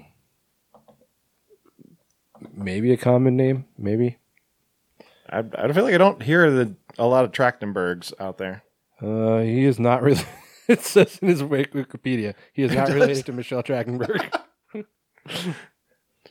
Must get asked a lot. This is such a weird section. His personal life section. Trachtenberg had a bar mitzvah. He married Priscilla Hernandez in 2011. He is not related to actress Michelle Trachtenberg. So wait, is he Jewish? If he had a bar mitzvah. But I feel it's more noteworthy if he's not Jewish. Parents are like taking it back. Trachtenberg, I believe, is a Jewish name. So sure, for that to be on his Wikipedia, it would just be really funny if he was like, "We're not Jewish, but you're going to become a man the old-fashioned way." His current upcoming project is a TV series adaptation of Waterworld. Oh, interesting. It is interesting. Dry land is not a myth. I've seen it. Okay. Anyway, so yeah, obviously, I mean, unless you're fucking living under a rock, you know that this is the fifth film in the Predator series. Yeah, it's Prey. Right. Not praying, right. Not prayer, not dear pray. Lord. Have you watched The Rehearsal on HBO Max? No. Oh my God. It is wild. What is it? You know who Nathan Fielder is? Nathan For You? No. You never watched Nathan For You? I don't think so. Oh. He's a comedian, and Nathan For You was basically like, it was a Borat kind of show where it was like people didn't know they were on the show, but he was like helping them get jobs and stuff. Okay. But now, like, The Rehearsal is he brings in these people and he has them rehearse for real life situations. Like the first episode is there's this guy who's on a trivia team, and his whole trivia team thinks that he has a master's degree, but he doesn't. And he wants to tell them that he doesn't actually have a master's degree. And so he does this like whole rehearsal. He builds a model or a scale replica of the Alligator Tavern in Brooklyn for this guy to go to practice telling this one person on his trivia team that he doesn't have a master's degree. This is mundane shit. It's so wild. But the second episode, we've only watched 2 so far, but the second episode is this woman who wants to have a baby. And so he's having her rehearse being a parent. Okay. But like, it's so funny because since they can't have kids on set for more than 4 hours at a time, they're switching out babies.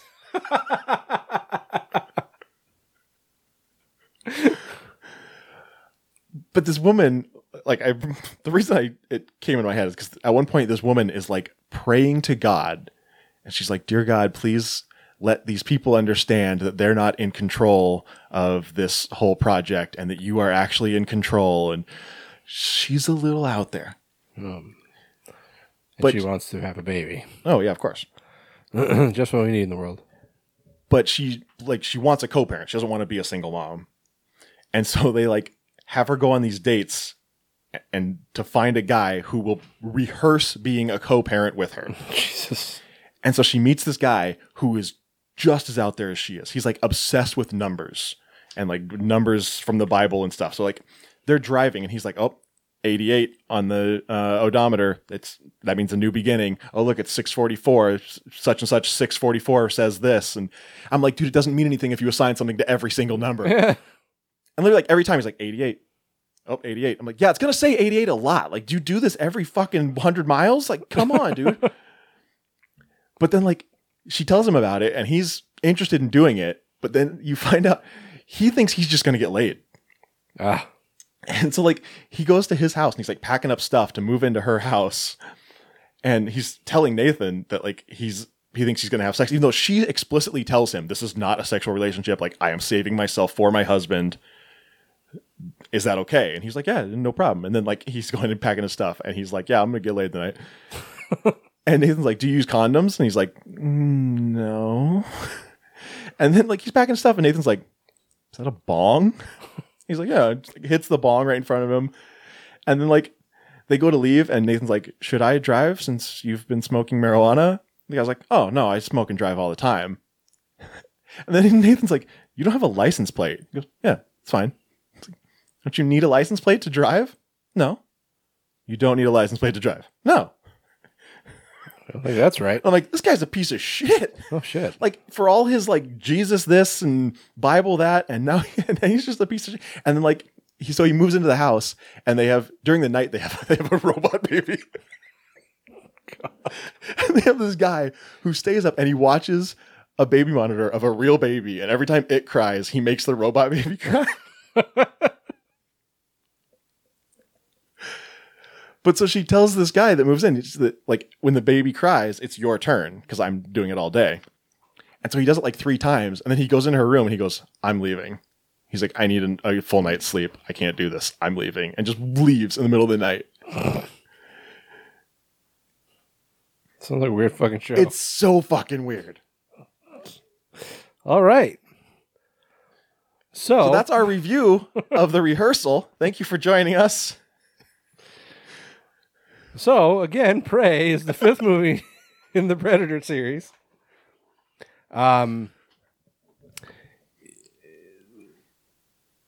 Apparently, all of the, but it's a prequel.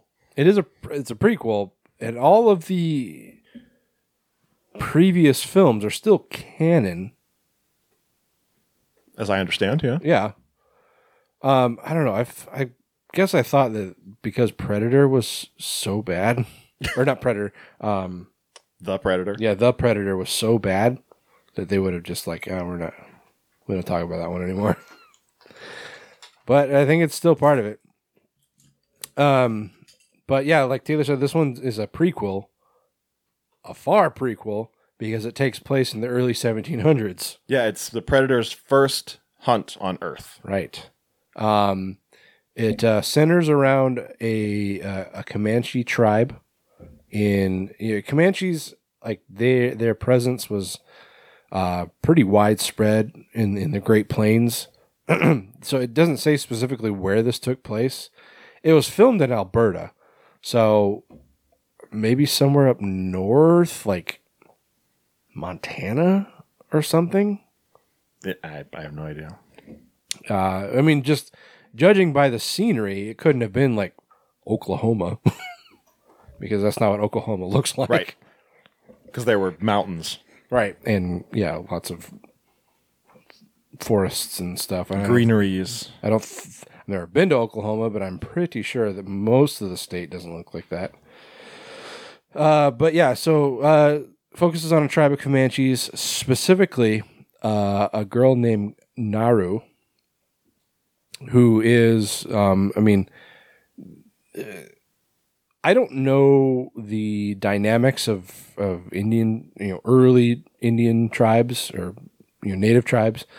I don't know if there was a very distinct gender roles, but it kind of seemed like that's what they were trying to push on her. Yeah, it seemed very hunter-gatherer kind of. Yeah.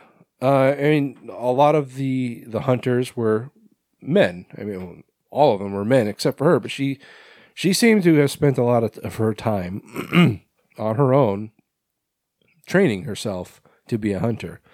She seems pretty adept at it too. Even though her like brothers and stuff or her brother and the other men of the tribe keep telling her that she's not a hunter. She can't hunt. She can't go with them to hunt because she doesn't know how to hunt. Right. But yeah, like you said, she's shown herself to be fairly adept at it if they would just pay attention. Right.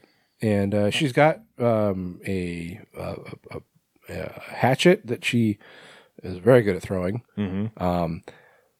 There's a lot of things in this movie where it's just like, no. It's like she's throwing this axe, and it's like it's early 18th century Native American weapon technology. Mm-hmm. This axe is made out of stone, probably slate of some kind, and it's sharper than hell, I'm sure, but it's still rock. Yeah, a fragile rock at that. And she is just practicing throwing this thing. And, when you throw it at something living with, flesh that's easily pierced, that might be one thing. But she's throwing at these trees, and she is just like... repeatedly over and over. Yeah. She's standing in between two trees and just going like back and forth. Yeah, and this thing is getting like stuck in these trees. It's like, no. Yeah, and she ties a rope to it. And that's another thing. Yeah, there's no fucking way that would work. You can't throw a throwing axe with a rope attached to it. And she just like yanks it out of the tree too. Like, yeah. I feel like it wouldn't like fling back as quickly as it does. Yeah, I mean, I do like when the guy says you put a leash on your weapon. I mean, it's very reminiscent of like a kunai. Sure. But, you know, it's not. I mean, not only is it an axe, but it's not made of metal. Yeah. Anyway. So, yeah, Naru, she has an older brother who's a very respected hunter in her tribe, Tabe. Or is it Tabe or Tabi? I don't know. I guess when they were saying names, like a lot of times they just didn't register as names, I guess. Yeah, same here. And like a lot of times it's one. I mean, I'm kind of jumping around here, but one thing that's interesting about this film is like a lot of it, you know, they'll start speaking in Comanche, and there's actually like a full Comanche dub for this movie, which is very interesting.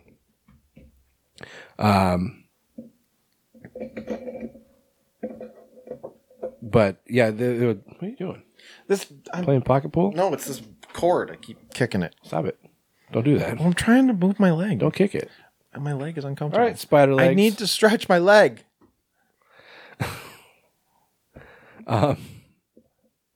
Okay. Anyway, so yeah, she is out on her own with her dog. Was sorry. Yeah. And by the way, when you watched it, when they spoke Comanche, was it captioned? No. And the French guys, no captions? No. But actually, at a certain point, I turned on the captions because I had to keep it low because Kristen was still sleeping, and also the kid was making noise. So it's funny. I also turned on the captions because I was sitting in my living room with the fan on, and I couldn't hear it over the fan. I didn't want to just blast it, so I turned on the captions. Yeah, same thing. But all the captions were in French. Like it would say "speaking French," and then it would list it in French. I'm like, you could put "speaking French," blah blah blah, and I wouldn't know the difference. Blah blah. Yeah, I mean, I feel like a lot of movies have been doing that lately, just because it's like, yeah, they're speaking another language. You're not supposed to know what they're saying. That's the point. Or they're like, fucking learn it, dumb Americans. Every other country's bilingual. What's your problem? Idiots. Speak American. Frank, take down the talk American sign, please. Why? Maybe he's racist too. So Naru's out hunting. She's tracking this deer, and suddenly she sees this strange occurrence in the sky, like swooping clouds and what looks like thunder. You know, like bright flashing lights. We, as the viewers, know what's going on. It's clearly a predator ship's soaring through the clouds. Did you see the actress who plays Naru? Her name is Amber Midthunder. Mm-hmm. It's a cool name. It is a cool name. A lot of natives have cool names. She's Sue. She is Sue? Yeah. Oh, okay. Sue are so fucking good. Did you notice fucking Sanger's in this? No? Yeah, he's one of the hunters. Huh. Yeah, so. Yeah, so. Anyway, so yeah, she Did he get a squeezer off the side of the... Was it not a river? Let's see. Seriously, though, Shoresy so fucking good. It is good. Like, I wasn't thinking it was going to be that good. No. Like, it might be better than Letterkenny. I said might.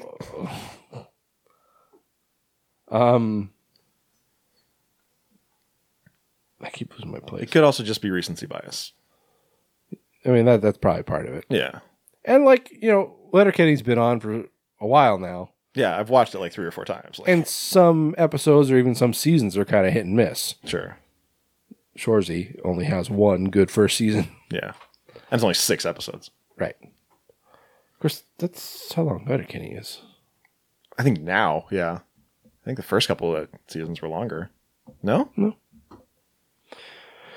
Anyway, here we go. So she sees what she interprets as a thunderbird, which I didn't know was a common belief across native tribes. I thought that was mostly like a northwestern tribe thing, but apparently there are different thunderbirds across different tribes and their belief systems. So, she takes that as a sign that she is ready to become a hunter. So she goes to her brother Tabe and says, "Hey, you need to take me out on your next hunt." And they're out looking for a mountain lion, who I don't know. Did the mountain lion take off with one of their people, or No, because at first they thought they were looking for a bear. Until they saw the poop. Yeah, I guess that's true. Scat. Oh, great. The dog found shit.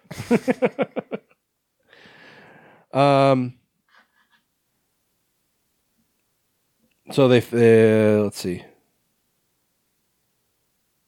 I don't know why, until like just this moment, the concept of mountain lion didn't pop into my head. I kept calling it a lion. Yeah, because like they find the poop, and the guy's like, "Oh, good, the dog found shit." But then they're like, "Doesn't look like any bear shit I've seen." And her brother is like, "Yeah, you see that?" He says that ball. He said, "That's lion scat," and I was like, "Lion? Yeah." And he says, No lions in the forest, idiot.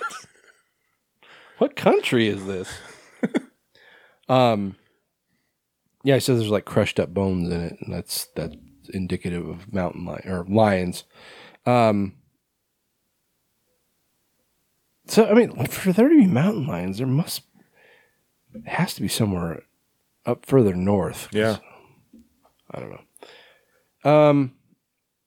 So they're out looking for this lost tribe member, and I think they ultimately end up finding him. I lost track of a lot of this because it was at night and there's like almost no lighting, and my living room gets so fucking bright during the day. Like even with all the curtains and stuff closed, there's just so much glare. So if I'm watching a movie with a night scene, like I almost completely lose the picture. So I'll do my best here. So I think what happened is they find their tribe member and they put together a stretcher to take him back. Yeah, he's all slashed up. Right. And yeah, they're just like, it must have been the mountain lion that did this. So they go out and they start tracking the lion. Meanwhile, the predator is tracking them. Basically analyzing them and seeing where they rank as far as basically worthy prey.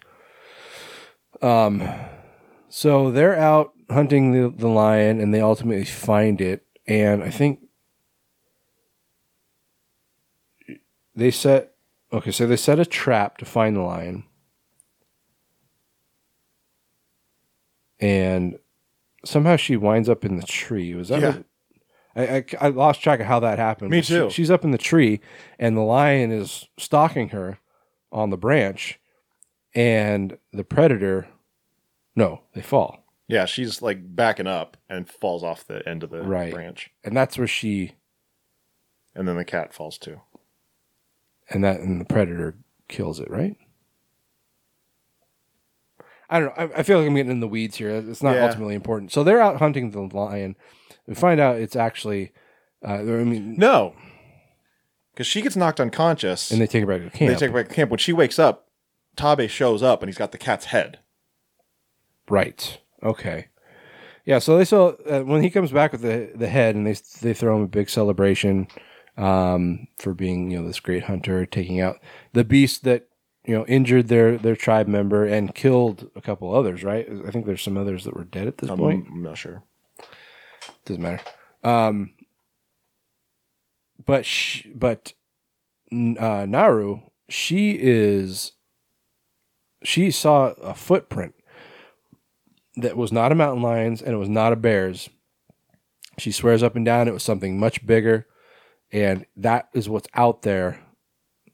That's what I think she said. That's what took this tribe member. Yeah, and she's like, even if it is a bear, why is it walking around on its hind legs? Right, and she found the corpse of a snake that had been skinned, and she's like, "What bear could possibly do that?" And her brother and the other hunters kind of like wave her off. Shut up, girl. Yeah. So she goes out on her own looking for whatever this thing is, and bears, rhinos, and she basically goes on this quest to find whatever it is that's been stalking not only her tribe but the animals in the forest. And we know that it's the predator. It all kind of builds up to this final battle, as you might expect. So I don't want to give away a lot of details, but I mean that's kind of the gist of it. Yeah. What do you think? It's good. I have a hard time calling it a horror movie. It feels a lot more like I think all the Predator movies really. I have a hard time classifying them as horror because I think they're really much more action adventure. One of the things that kept like sticking out in my brain is like even in the first Predator, obviously he has this technology that's far beyond ours, but like seeing it 300 years in the past makes it even more like. I don't know, impressive, I guess. Yeah, I mean, so this Predator looks more ancient to look at it when it finally... So, I mean, not only does the ship have its familiar cloaking system like it does in all the other movies, but the Predator itself has a cloak like the first one. I mean, basically all the Predators have had some kind of cloaking system abilities. Is that a technology thing or is that a biological thing? I believe it's technology because in the movies it seems like they always kind of key it in on their little armband thing. And it seems like it's disrupted every time it interacts with something. That's true. Which is something that I don't recall happening in any other movies. Which I don't know if that's to make it more realistic or maybe show that this technology is more ancient than it is in present day. Yeah, I haven't seen all of them, but I didn't remember that happening in the other ones, right? That I have seen. But yeah, this Predator itself, like its mask, familiar. It has a completely different mask than what we've kind of become accustomed to. We see it like make part of it out of a wolf's, wolf's skull, right? And it does have the little 3 laser tracking system on it that we are aware of.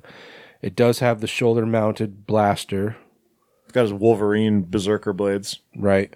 Schnicky, schnicky, schnapp. And instead of the, I guess no. I'd have to rewatch the Predator movies, I guess, to be positive, but I feel like they maybe have like a blaster on their arm, usually. But in this case, it's replaced by basically a laser-sighted dart. Or, like a spear. It's almost like a crossbow bolt. Yeah, but it's got like it pops out and it just floats there, like it's got some kind of hovering system in it, or like a hover field, I guess. But it's all laser guided through this sighting system. And it still sees in infrared. Mm-hmm. The face is different. Once you see its actual face, it looks different than other Predators have looked. But yeah, aside from that, it's all like, it's hard to kind of discern because even in the more modern day Predator movies, I mean, I say that like taking place in time, the more modern Predator movies, they don't look all that advanced. I mean, like the first Predator in the first movie, aside from the mask and the weaponry, like it's wearing what looks like,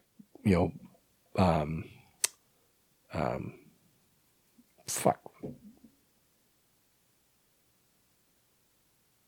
Not lace. That's not what the word I'm looking for. Chainmail? No. Make stockings out of it. Fishnet? Fishnet. Thank you. God damn. It seems like a lot. There's wearing like a fishnet shirt of one sort or another, and like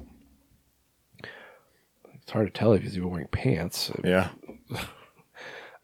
Anyway, You're just wearing a mesh tank top. this came from one of the gay clubs in the 80s. But yeah, so it's clear that this, even though it's an advanced species, it's still they represent it as even as an advanced species being 300 years more primitive than it was represented in the more modern days.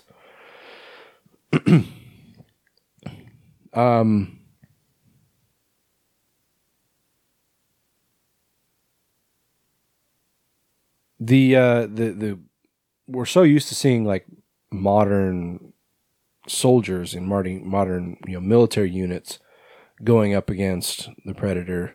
It's interesting to see something a culture that's so technologically unadvanced. Yeah, using like bows and arrows and hatchets and things of that nature as opposed to like actual firearms. Yeah, which I mean, in the hands of a skilled warrior, almost seems more lethal. Not lethal, but more effective. Because you got a machine gun, you're just spraying bullets. Something that's agile and can also be invisible. You're basically going to be shooting at air, and 95% of the time. Right. But you go at it, and you're just using up ammo too. Yeah. Whereas bow and arrow, you can go and retrieve those arrows, or like a hatchet or whatever. You can just keep using over and over. Yeah. There's actually a scene where Tabe gets into it with the Predator. A little bit of hand to hand, not too much, because obviously the Predator has the size and strength advantage. But Tabe, launches an arrow into him, and then does like a knee slide to slide past him and grab the arrow back, and then launch it into him again. Mm-hmm. The way they're shooting those bows, I've never seen that before. His hand upside down. Yeah, that was weird. Yeah, I mean, anybody who's ever shot a bow and arrow, you think you keep your lead hand out with your fingers pointed towards you, essentially, and then you have your draw hand again, fingers pointed towards you, back by your face. But the way I mean, I have to assume this is authentic but I've never seen it before. Basically, they had the draw hand backwards, and the bow is more slanted rather than being upright. Mm-hmm. Yeah, that was a new one for me. It feels like you would be less accurate. Like I feel like you have more control this way than this way. Yeah, well, I mean, like I said, the bow is more tilted rather than being straight up. Like this, yeah, I could definitely see being very inaccurate. But when you've got it tilted, I could see, being able to get some accuracy this way. Yeah, I guess if you tilt it, that's a little like, because now your hands are like you're not opposite. You know what I mean? Yeah, yeah. I mean, there's like a lot of soldiers. They will have their guns, on an angle just because they can get more accuracy. Like like this rather than like this, or just like this. Sure, yeah. Blah blah blah. Anyway, yeah, it was nice to see some more like action scenes rather than just gun blasting, which is what we've seen most often in Predator movies. Right. A lot of like hand to hand and acrobatic type stuff, but not over the top.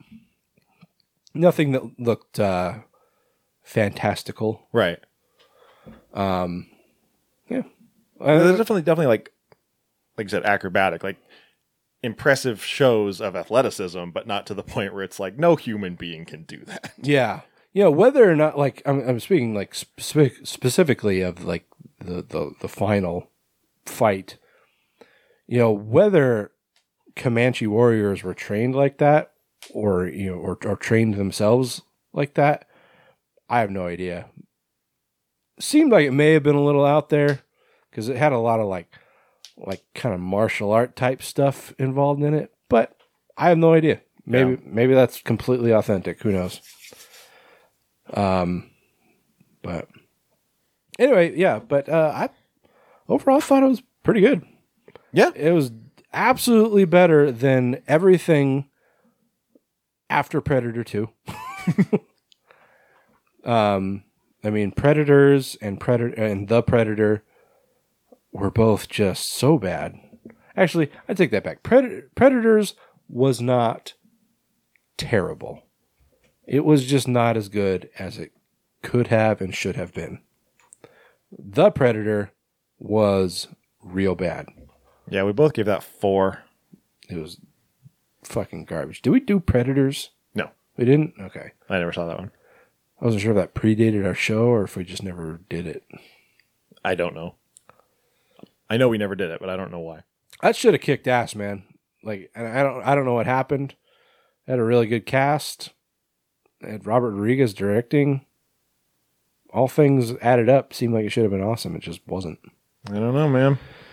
But no, this was a solid movie, a really good prequel to what we saw coming. A lot of well, not a lot of, but one reference in particular to Predator 2 at the end. I don't know if you're okay.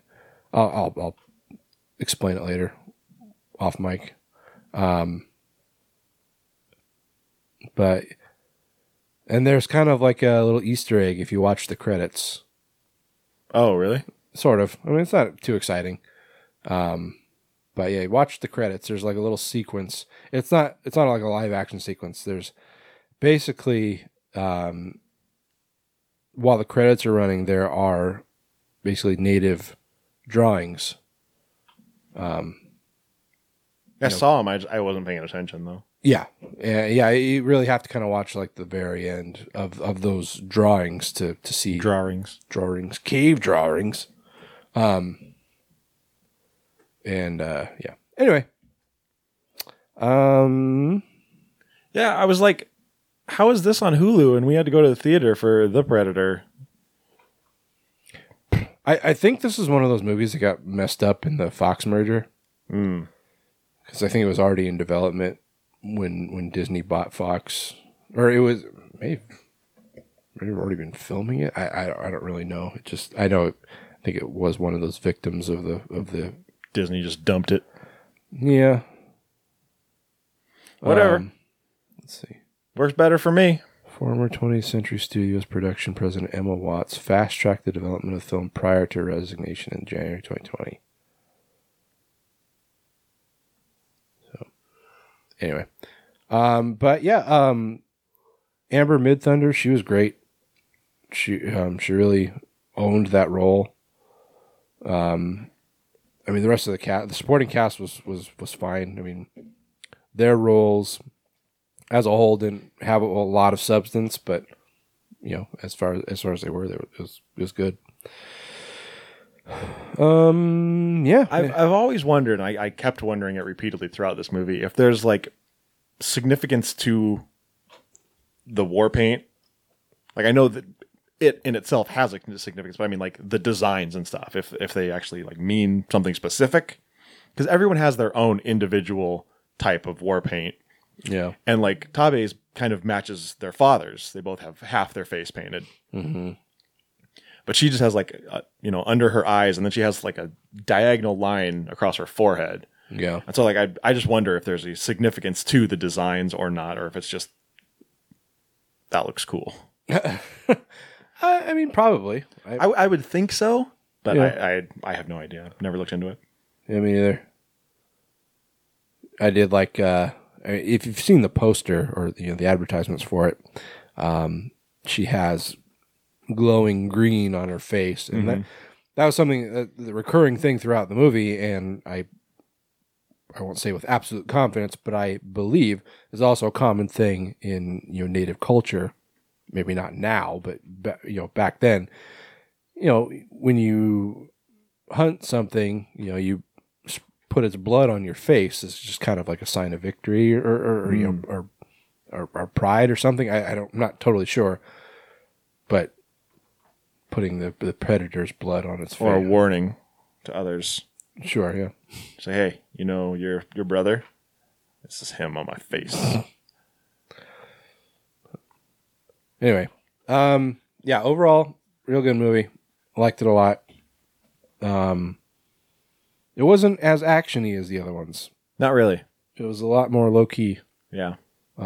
Which I liked. I mean, I wasn't necessarily hoping for it or hoping against it. It worked well. Yeah. So, okay. Anything else to add? No, I mean, I'm not a huge fan of the Predator series.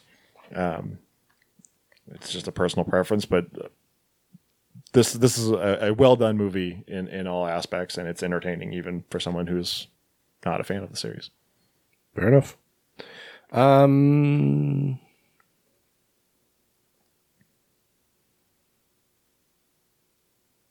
give it a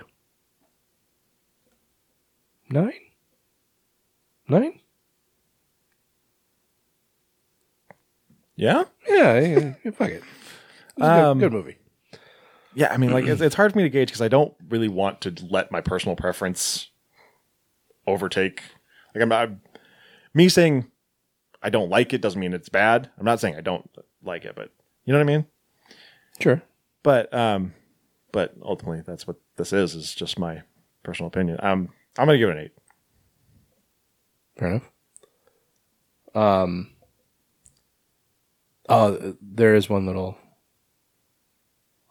I don't know if I should say it, if people should just see it. A little callback to the first movie. Or not so much callback, but kind of a wink and a nod to the first movie. I don't know if I noticed it. It's a line that character says. I'm sure you caught it. You're probably just not thinking of it now. Oh. Anyway, okay, so let's move on, shall we? Let's talk about the brand new Blumhouse movie on Peacock, They/Them.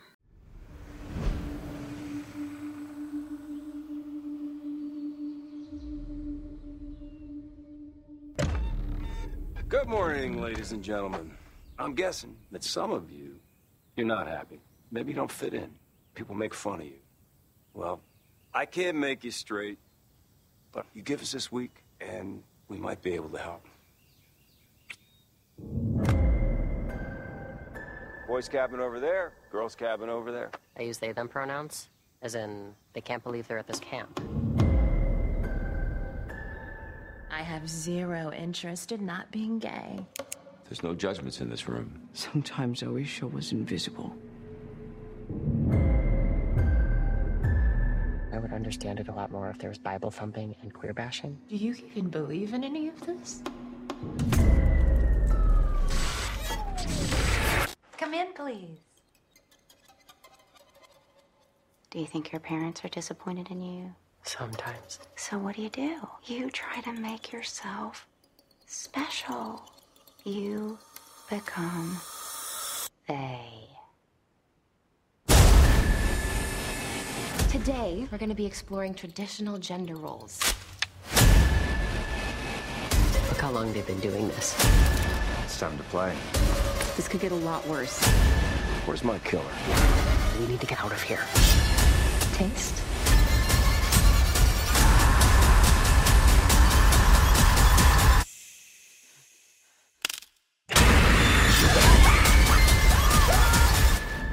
just enjoy the sunshine and work on your tan. All right, so they slash them, which of course is a pun, because they slash them. That's what they do.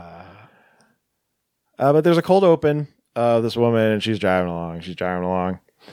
And something happens to her car. I didn't notice. Did you notice what happened to her car?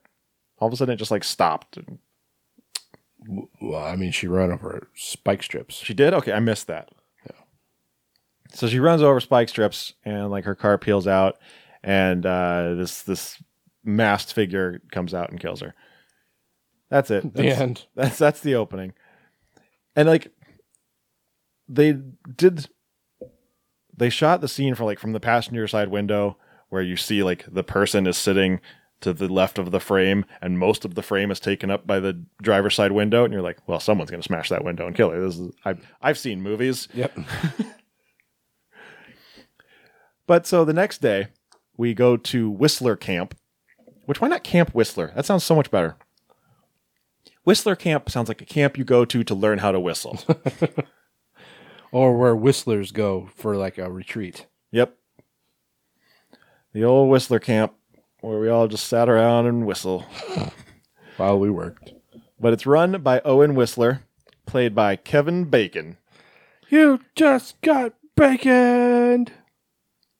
But he comes out and he tells these kids all get off the bus, and he tells these kids that I don't care if you're gay. I don't care if you're straight.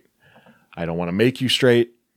I don't want to do anything that you don't want me to do. He's like, basically, and they're all kind of like, huh? Because this is a gay conversion camp. And so it's very odd for him to say, I'm not here to make you straight, because it's like, no, that's kind of why you're here. But he says, you're here because you want something. Like either you want to change, or maybe you're just here for your parents. And he goes, if that's the case, that's fine. Just enjoy the sun, get a tan, whatever, to go home at the end of the summer. But so they... Well, so something that I thought was weird through the entire movie was that they were there for a week. Was it only a week? Yeah. Like how much... Like, supposing that gay conversion could really be a thing, like how would you achieve that in a week? Yeah, really. But so he says, all right, boys go to this cabin, girls go to this cabin. Go with God. But this one camper, Jordan, just kind of stands in the middle and is like, so this is a thing. They say, I'm trans, non-binary, and I use they, them pronouns. And so Whistler comes up and he says, all right, I appreciate you telling me this. I appreciate your transition. I appreciate what you're going through. He says, how about for tonight, you go in the boys' camp. If you're uncomfortable, then we'll work out something in the morning. And, Jordan kind of appreciates that he listens and tries to work on a compromise. So they go to the boys' bunk, which immediately I was like, if this is a gay conversion camp, I assume you don't want hanky-panky going on. Yeah. So having a boys' bunk and a girls' bunk seems like a bad idea. Yeah, I mean, realistically, you'd have to give, like, individual rooms. I mean, in theory. Yeah. Because otherwise, or, double up one boy, one girl, but, there are some people there that are bisexual, and right. You've got, again, Jordan, who is non-binary. So, yeah, like, other than giving everyone their own room, I don't know what they really could have done. But. Right.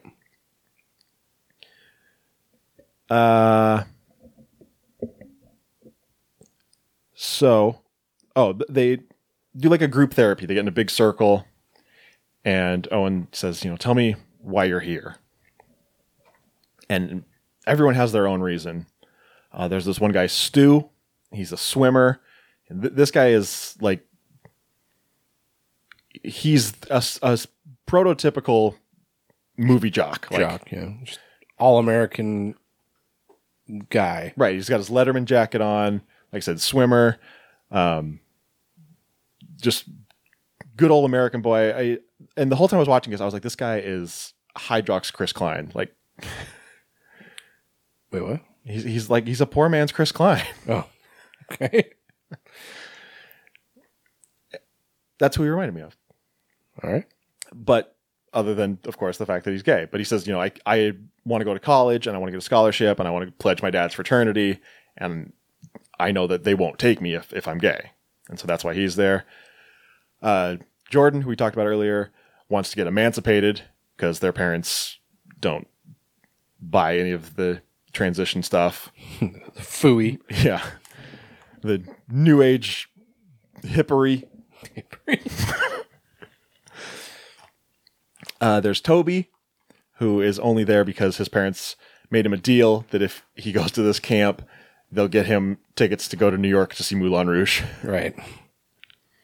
Which the writer of this actually wrote Moulin Rouge, so that was kind of funny. Oh, really? I didn't know that. Yeah. Who else is there? Monique. Oh, Logan. I didn't know he did Moulin Rouge. John Logan. Yeah, he was involved in it in some way anyways. Okay. Monique is only there because her parents made her. She's like, I love the ladies, so I'm not trying to be anything less than what I am. There's Veronica, who is bisexual and doesn't feel comfortable. She says she just wants to be normal. And then Kim is similar. She wants to be popular. She wants to be one of the cool kids, but she knows she doesn't think that anyone will accept her being gay. Mm-hmm.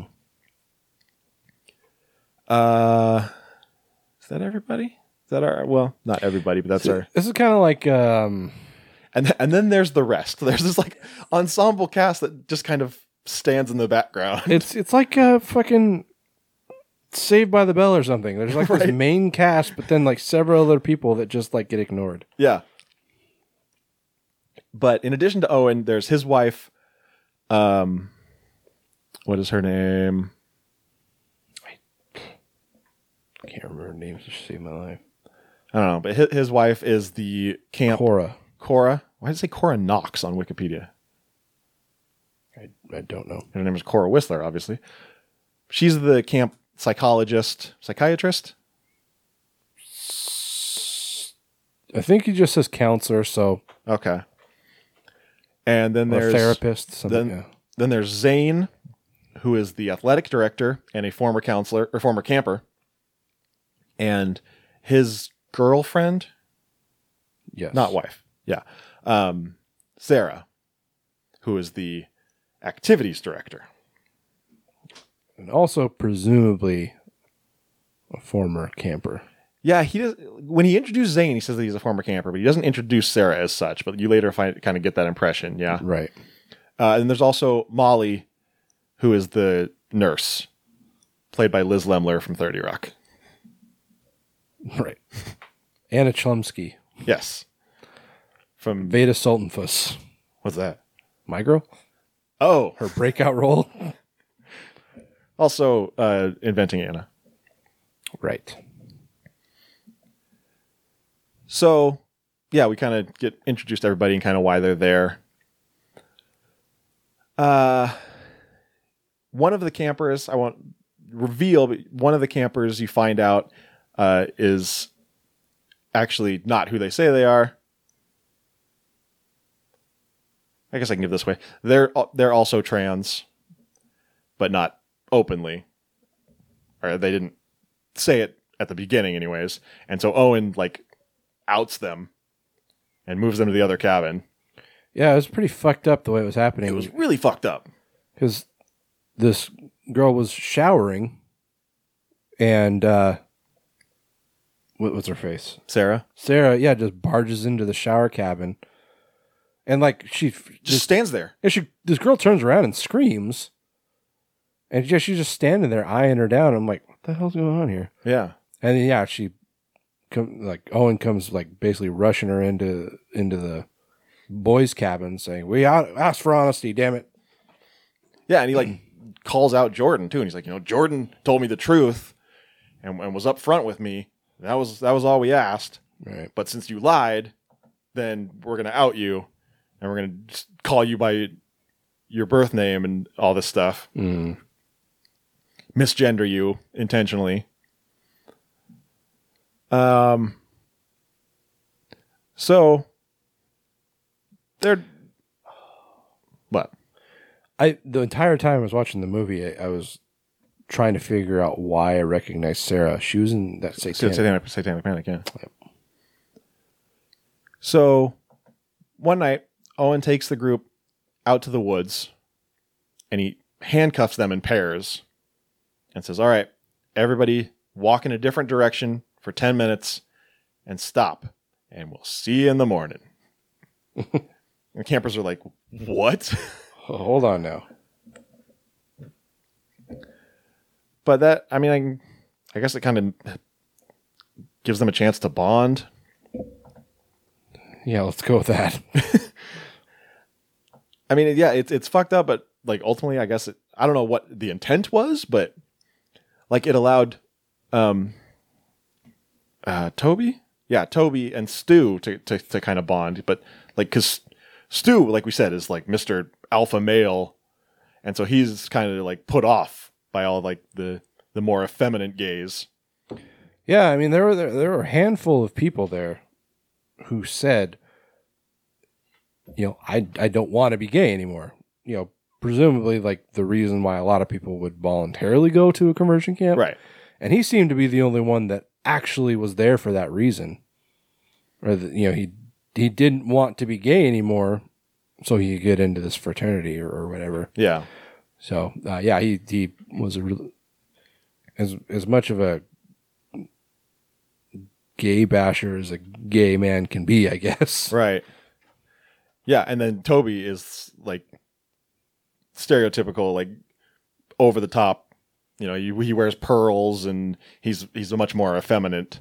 Mm-hmm. And so having those two together, and then like they wake up in the morning and Stu's got his head on Toby's shoulder and he just kind of, what? No, you are. He's like, oh, wait, right. Yeah. Toby's like, it's all right. I'm already pregnant.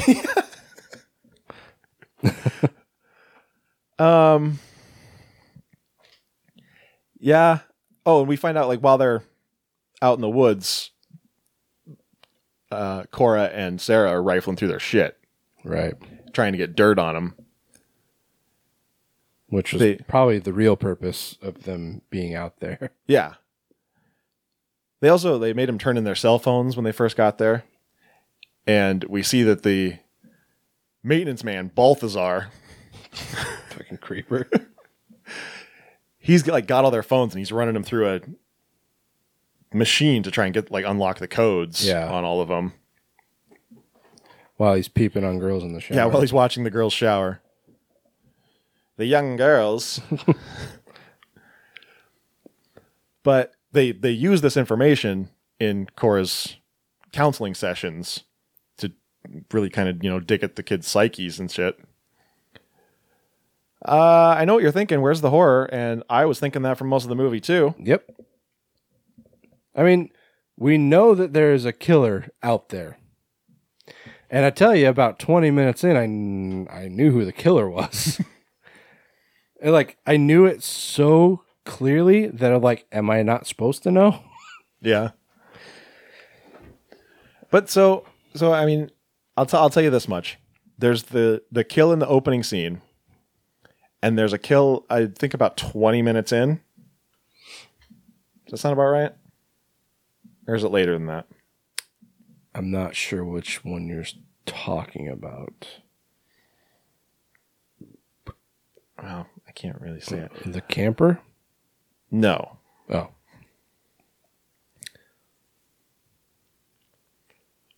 Then I guess I'm not. I'm not sure what you're talking about. There's not another kill until an hour and 22 into the movie. Yeah. It's as far as being a slasher. Yeah, I was just gonna say, for a movie that bills itself as a slasher, it's a very low body count. Right. I mean, granted, there's not a lot of bodies to be slashed, but that's beside the point. I mean, you've got all that patter characters in the background. Like that's true. The chorus. You have built-in cannon fodder. Right. All those people would they'd be like, "Oh, Amber," and we'd be like, "Oh, I guess that girl's name was Amber." But yeah, this like it bills itself as a slasher. All the branding, all the marketing makes it look like a slasher, but there's really not a whole lot of slashing to it. There is a part where Owen takes one of the campers, straps them into a chair, straps them to a car battery, and does like aversion therapy, where he's like showing him images, and every time there's an image of, you know, a sexy same-sex person, he'll zap him. Mm-hmm. I guess I just said him, so it's a giveaway. But I was like, that should have been the movie. Like, it should have been like this Saw-esque kind of thing, where like every time somebody got busted doing something, you know, lecherous or scandalous, that they got tortured by Owen. And Owen should have been the big bad. I mean, I guess he kind of is, but yeah. I wanted more of that kind of movie. That I think that would have worked better than trying to bill itself as a slasher without actually having any slashers in it. Yeah. Like, I thought the end worked, but again, like, but it wasn't creative. It wasn't creative, and also it, you know, it was almost like the kills that led up to that were only there to introduce the slasher so you can have it at the end. Right. Yeah. I'm trying not to give away too much, but yeah, I mean, I think it's probably best for me to not get too involved with the conversion camp, you know, getting the gay conversion element of it, in, you know, the atrocities against, you know, LGBTQ people,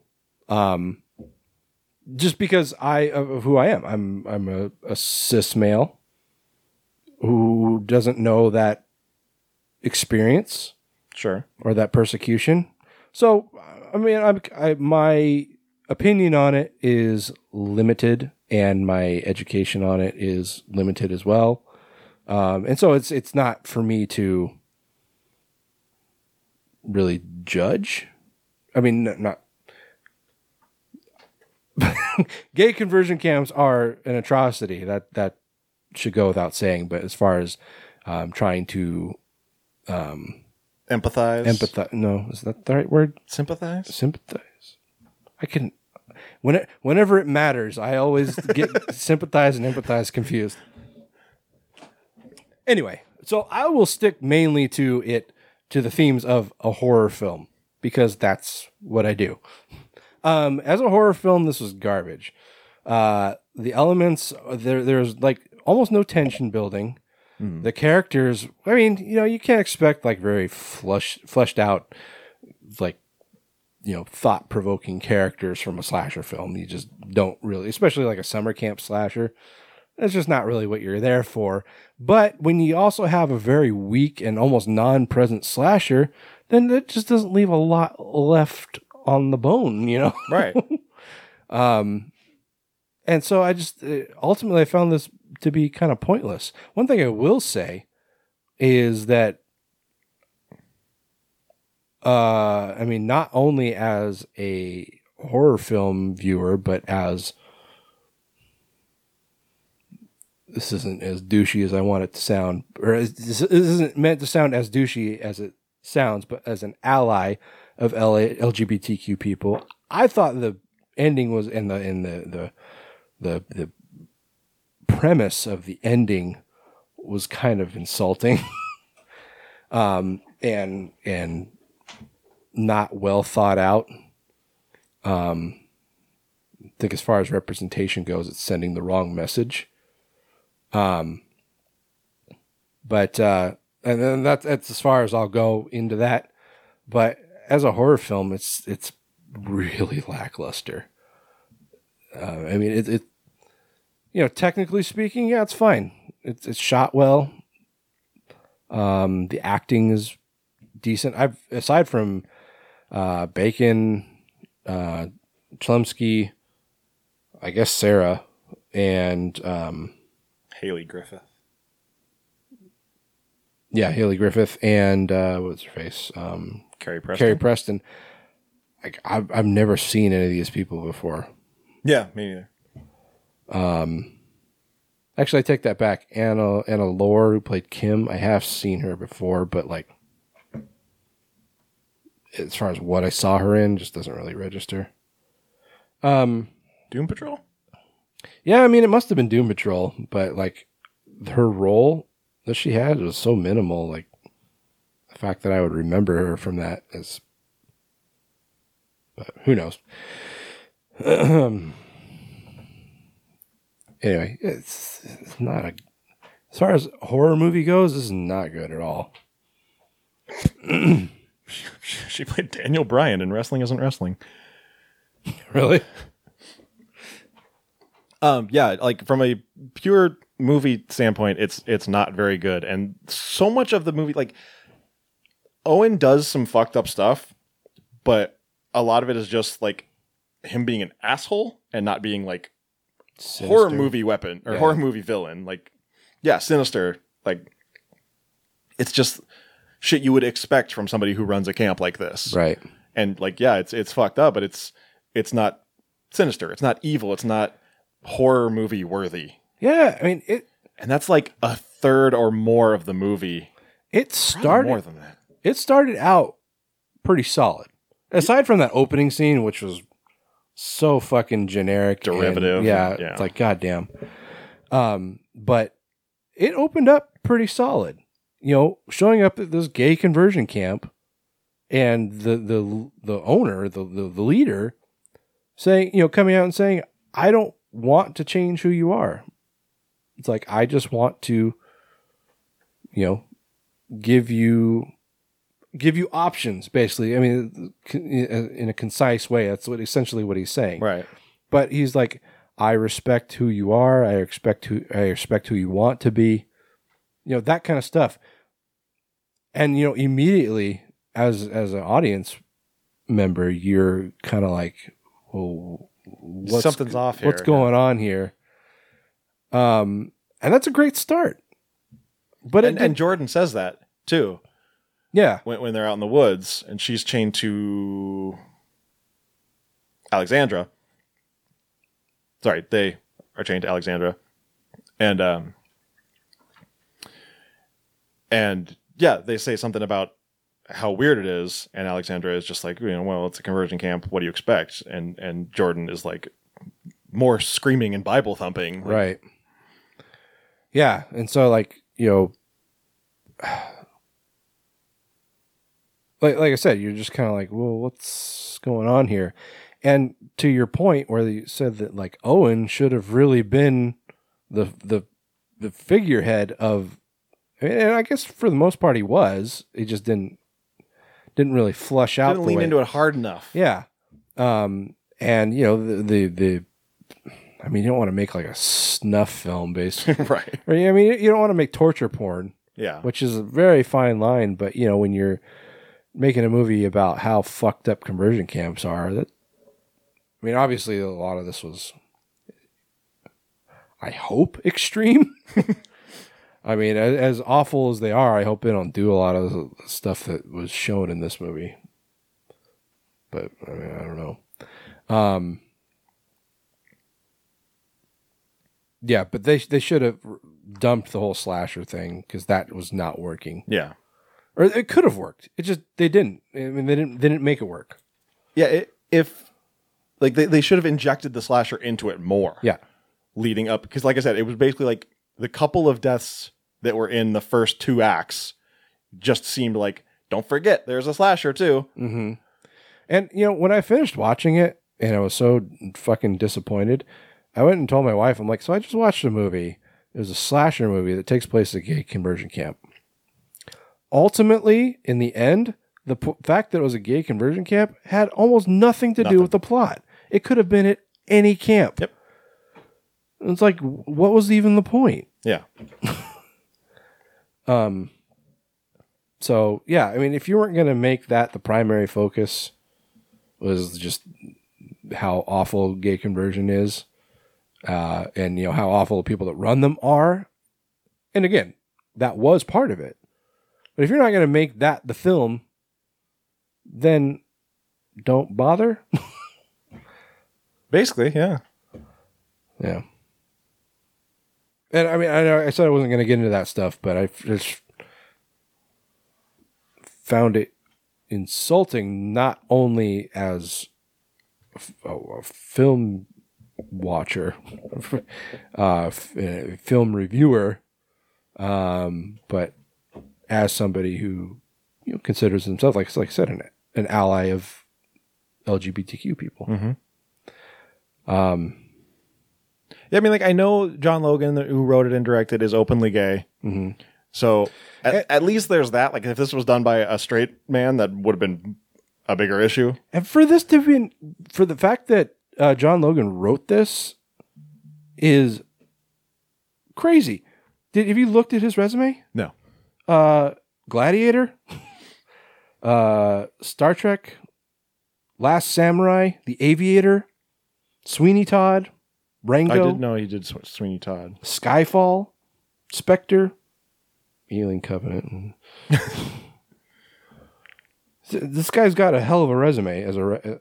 Was this like a passion project or something? I mean, I guess.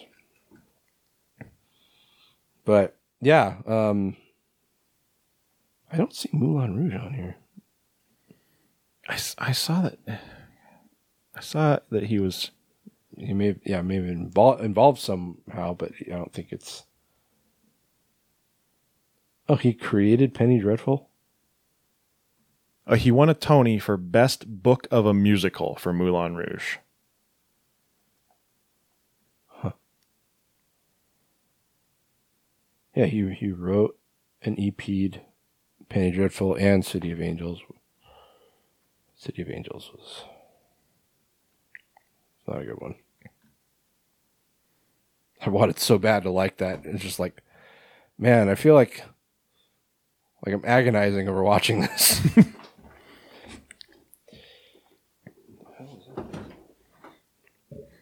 Oh, there's my split brain. Anyway, yeah, like it's on Peacock they show you the Rotten Tomato scores, and this one was 33. And this is not one we'll be doing on Cult Display.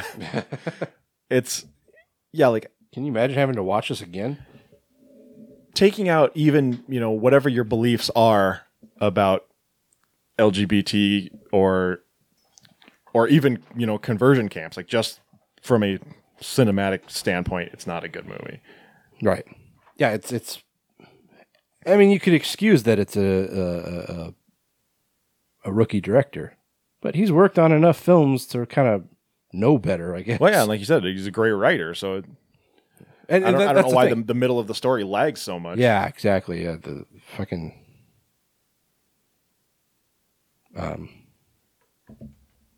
story was disappointing. Yeah. Anyway, I should have fucking known when that Blumhouse logo popped up. Did you know this was Blumhouse? I don't think so. Yeah, I saw that pop up and I'm like, what the fuck? Yeah, but it was like a new video. I hadn't seen that one before. So like Michael Myers popped up and I was like, what the fuck? Oh yeah, I think it's like their Marvel thing. Yeah, look at all the stuff that we made. Right. Except it's way less impressive. I'm gonna give it a 3.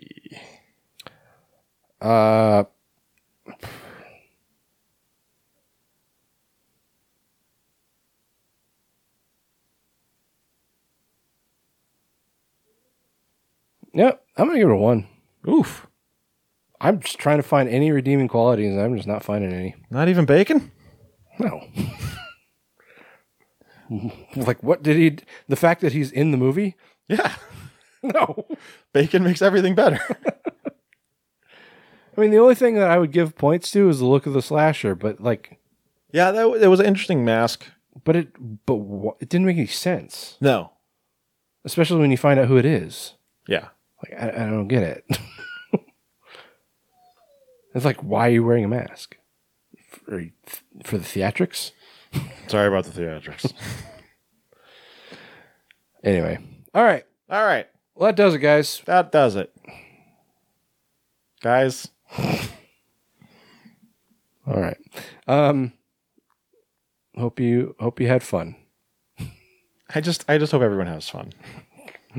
I just want everybody to have a good time. That's the most important thing.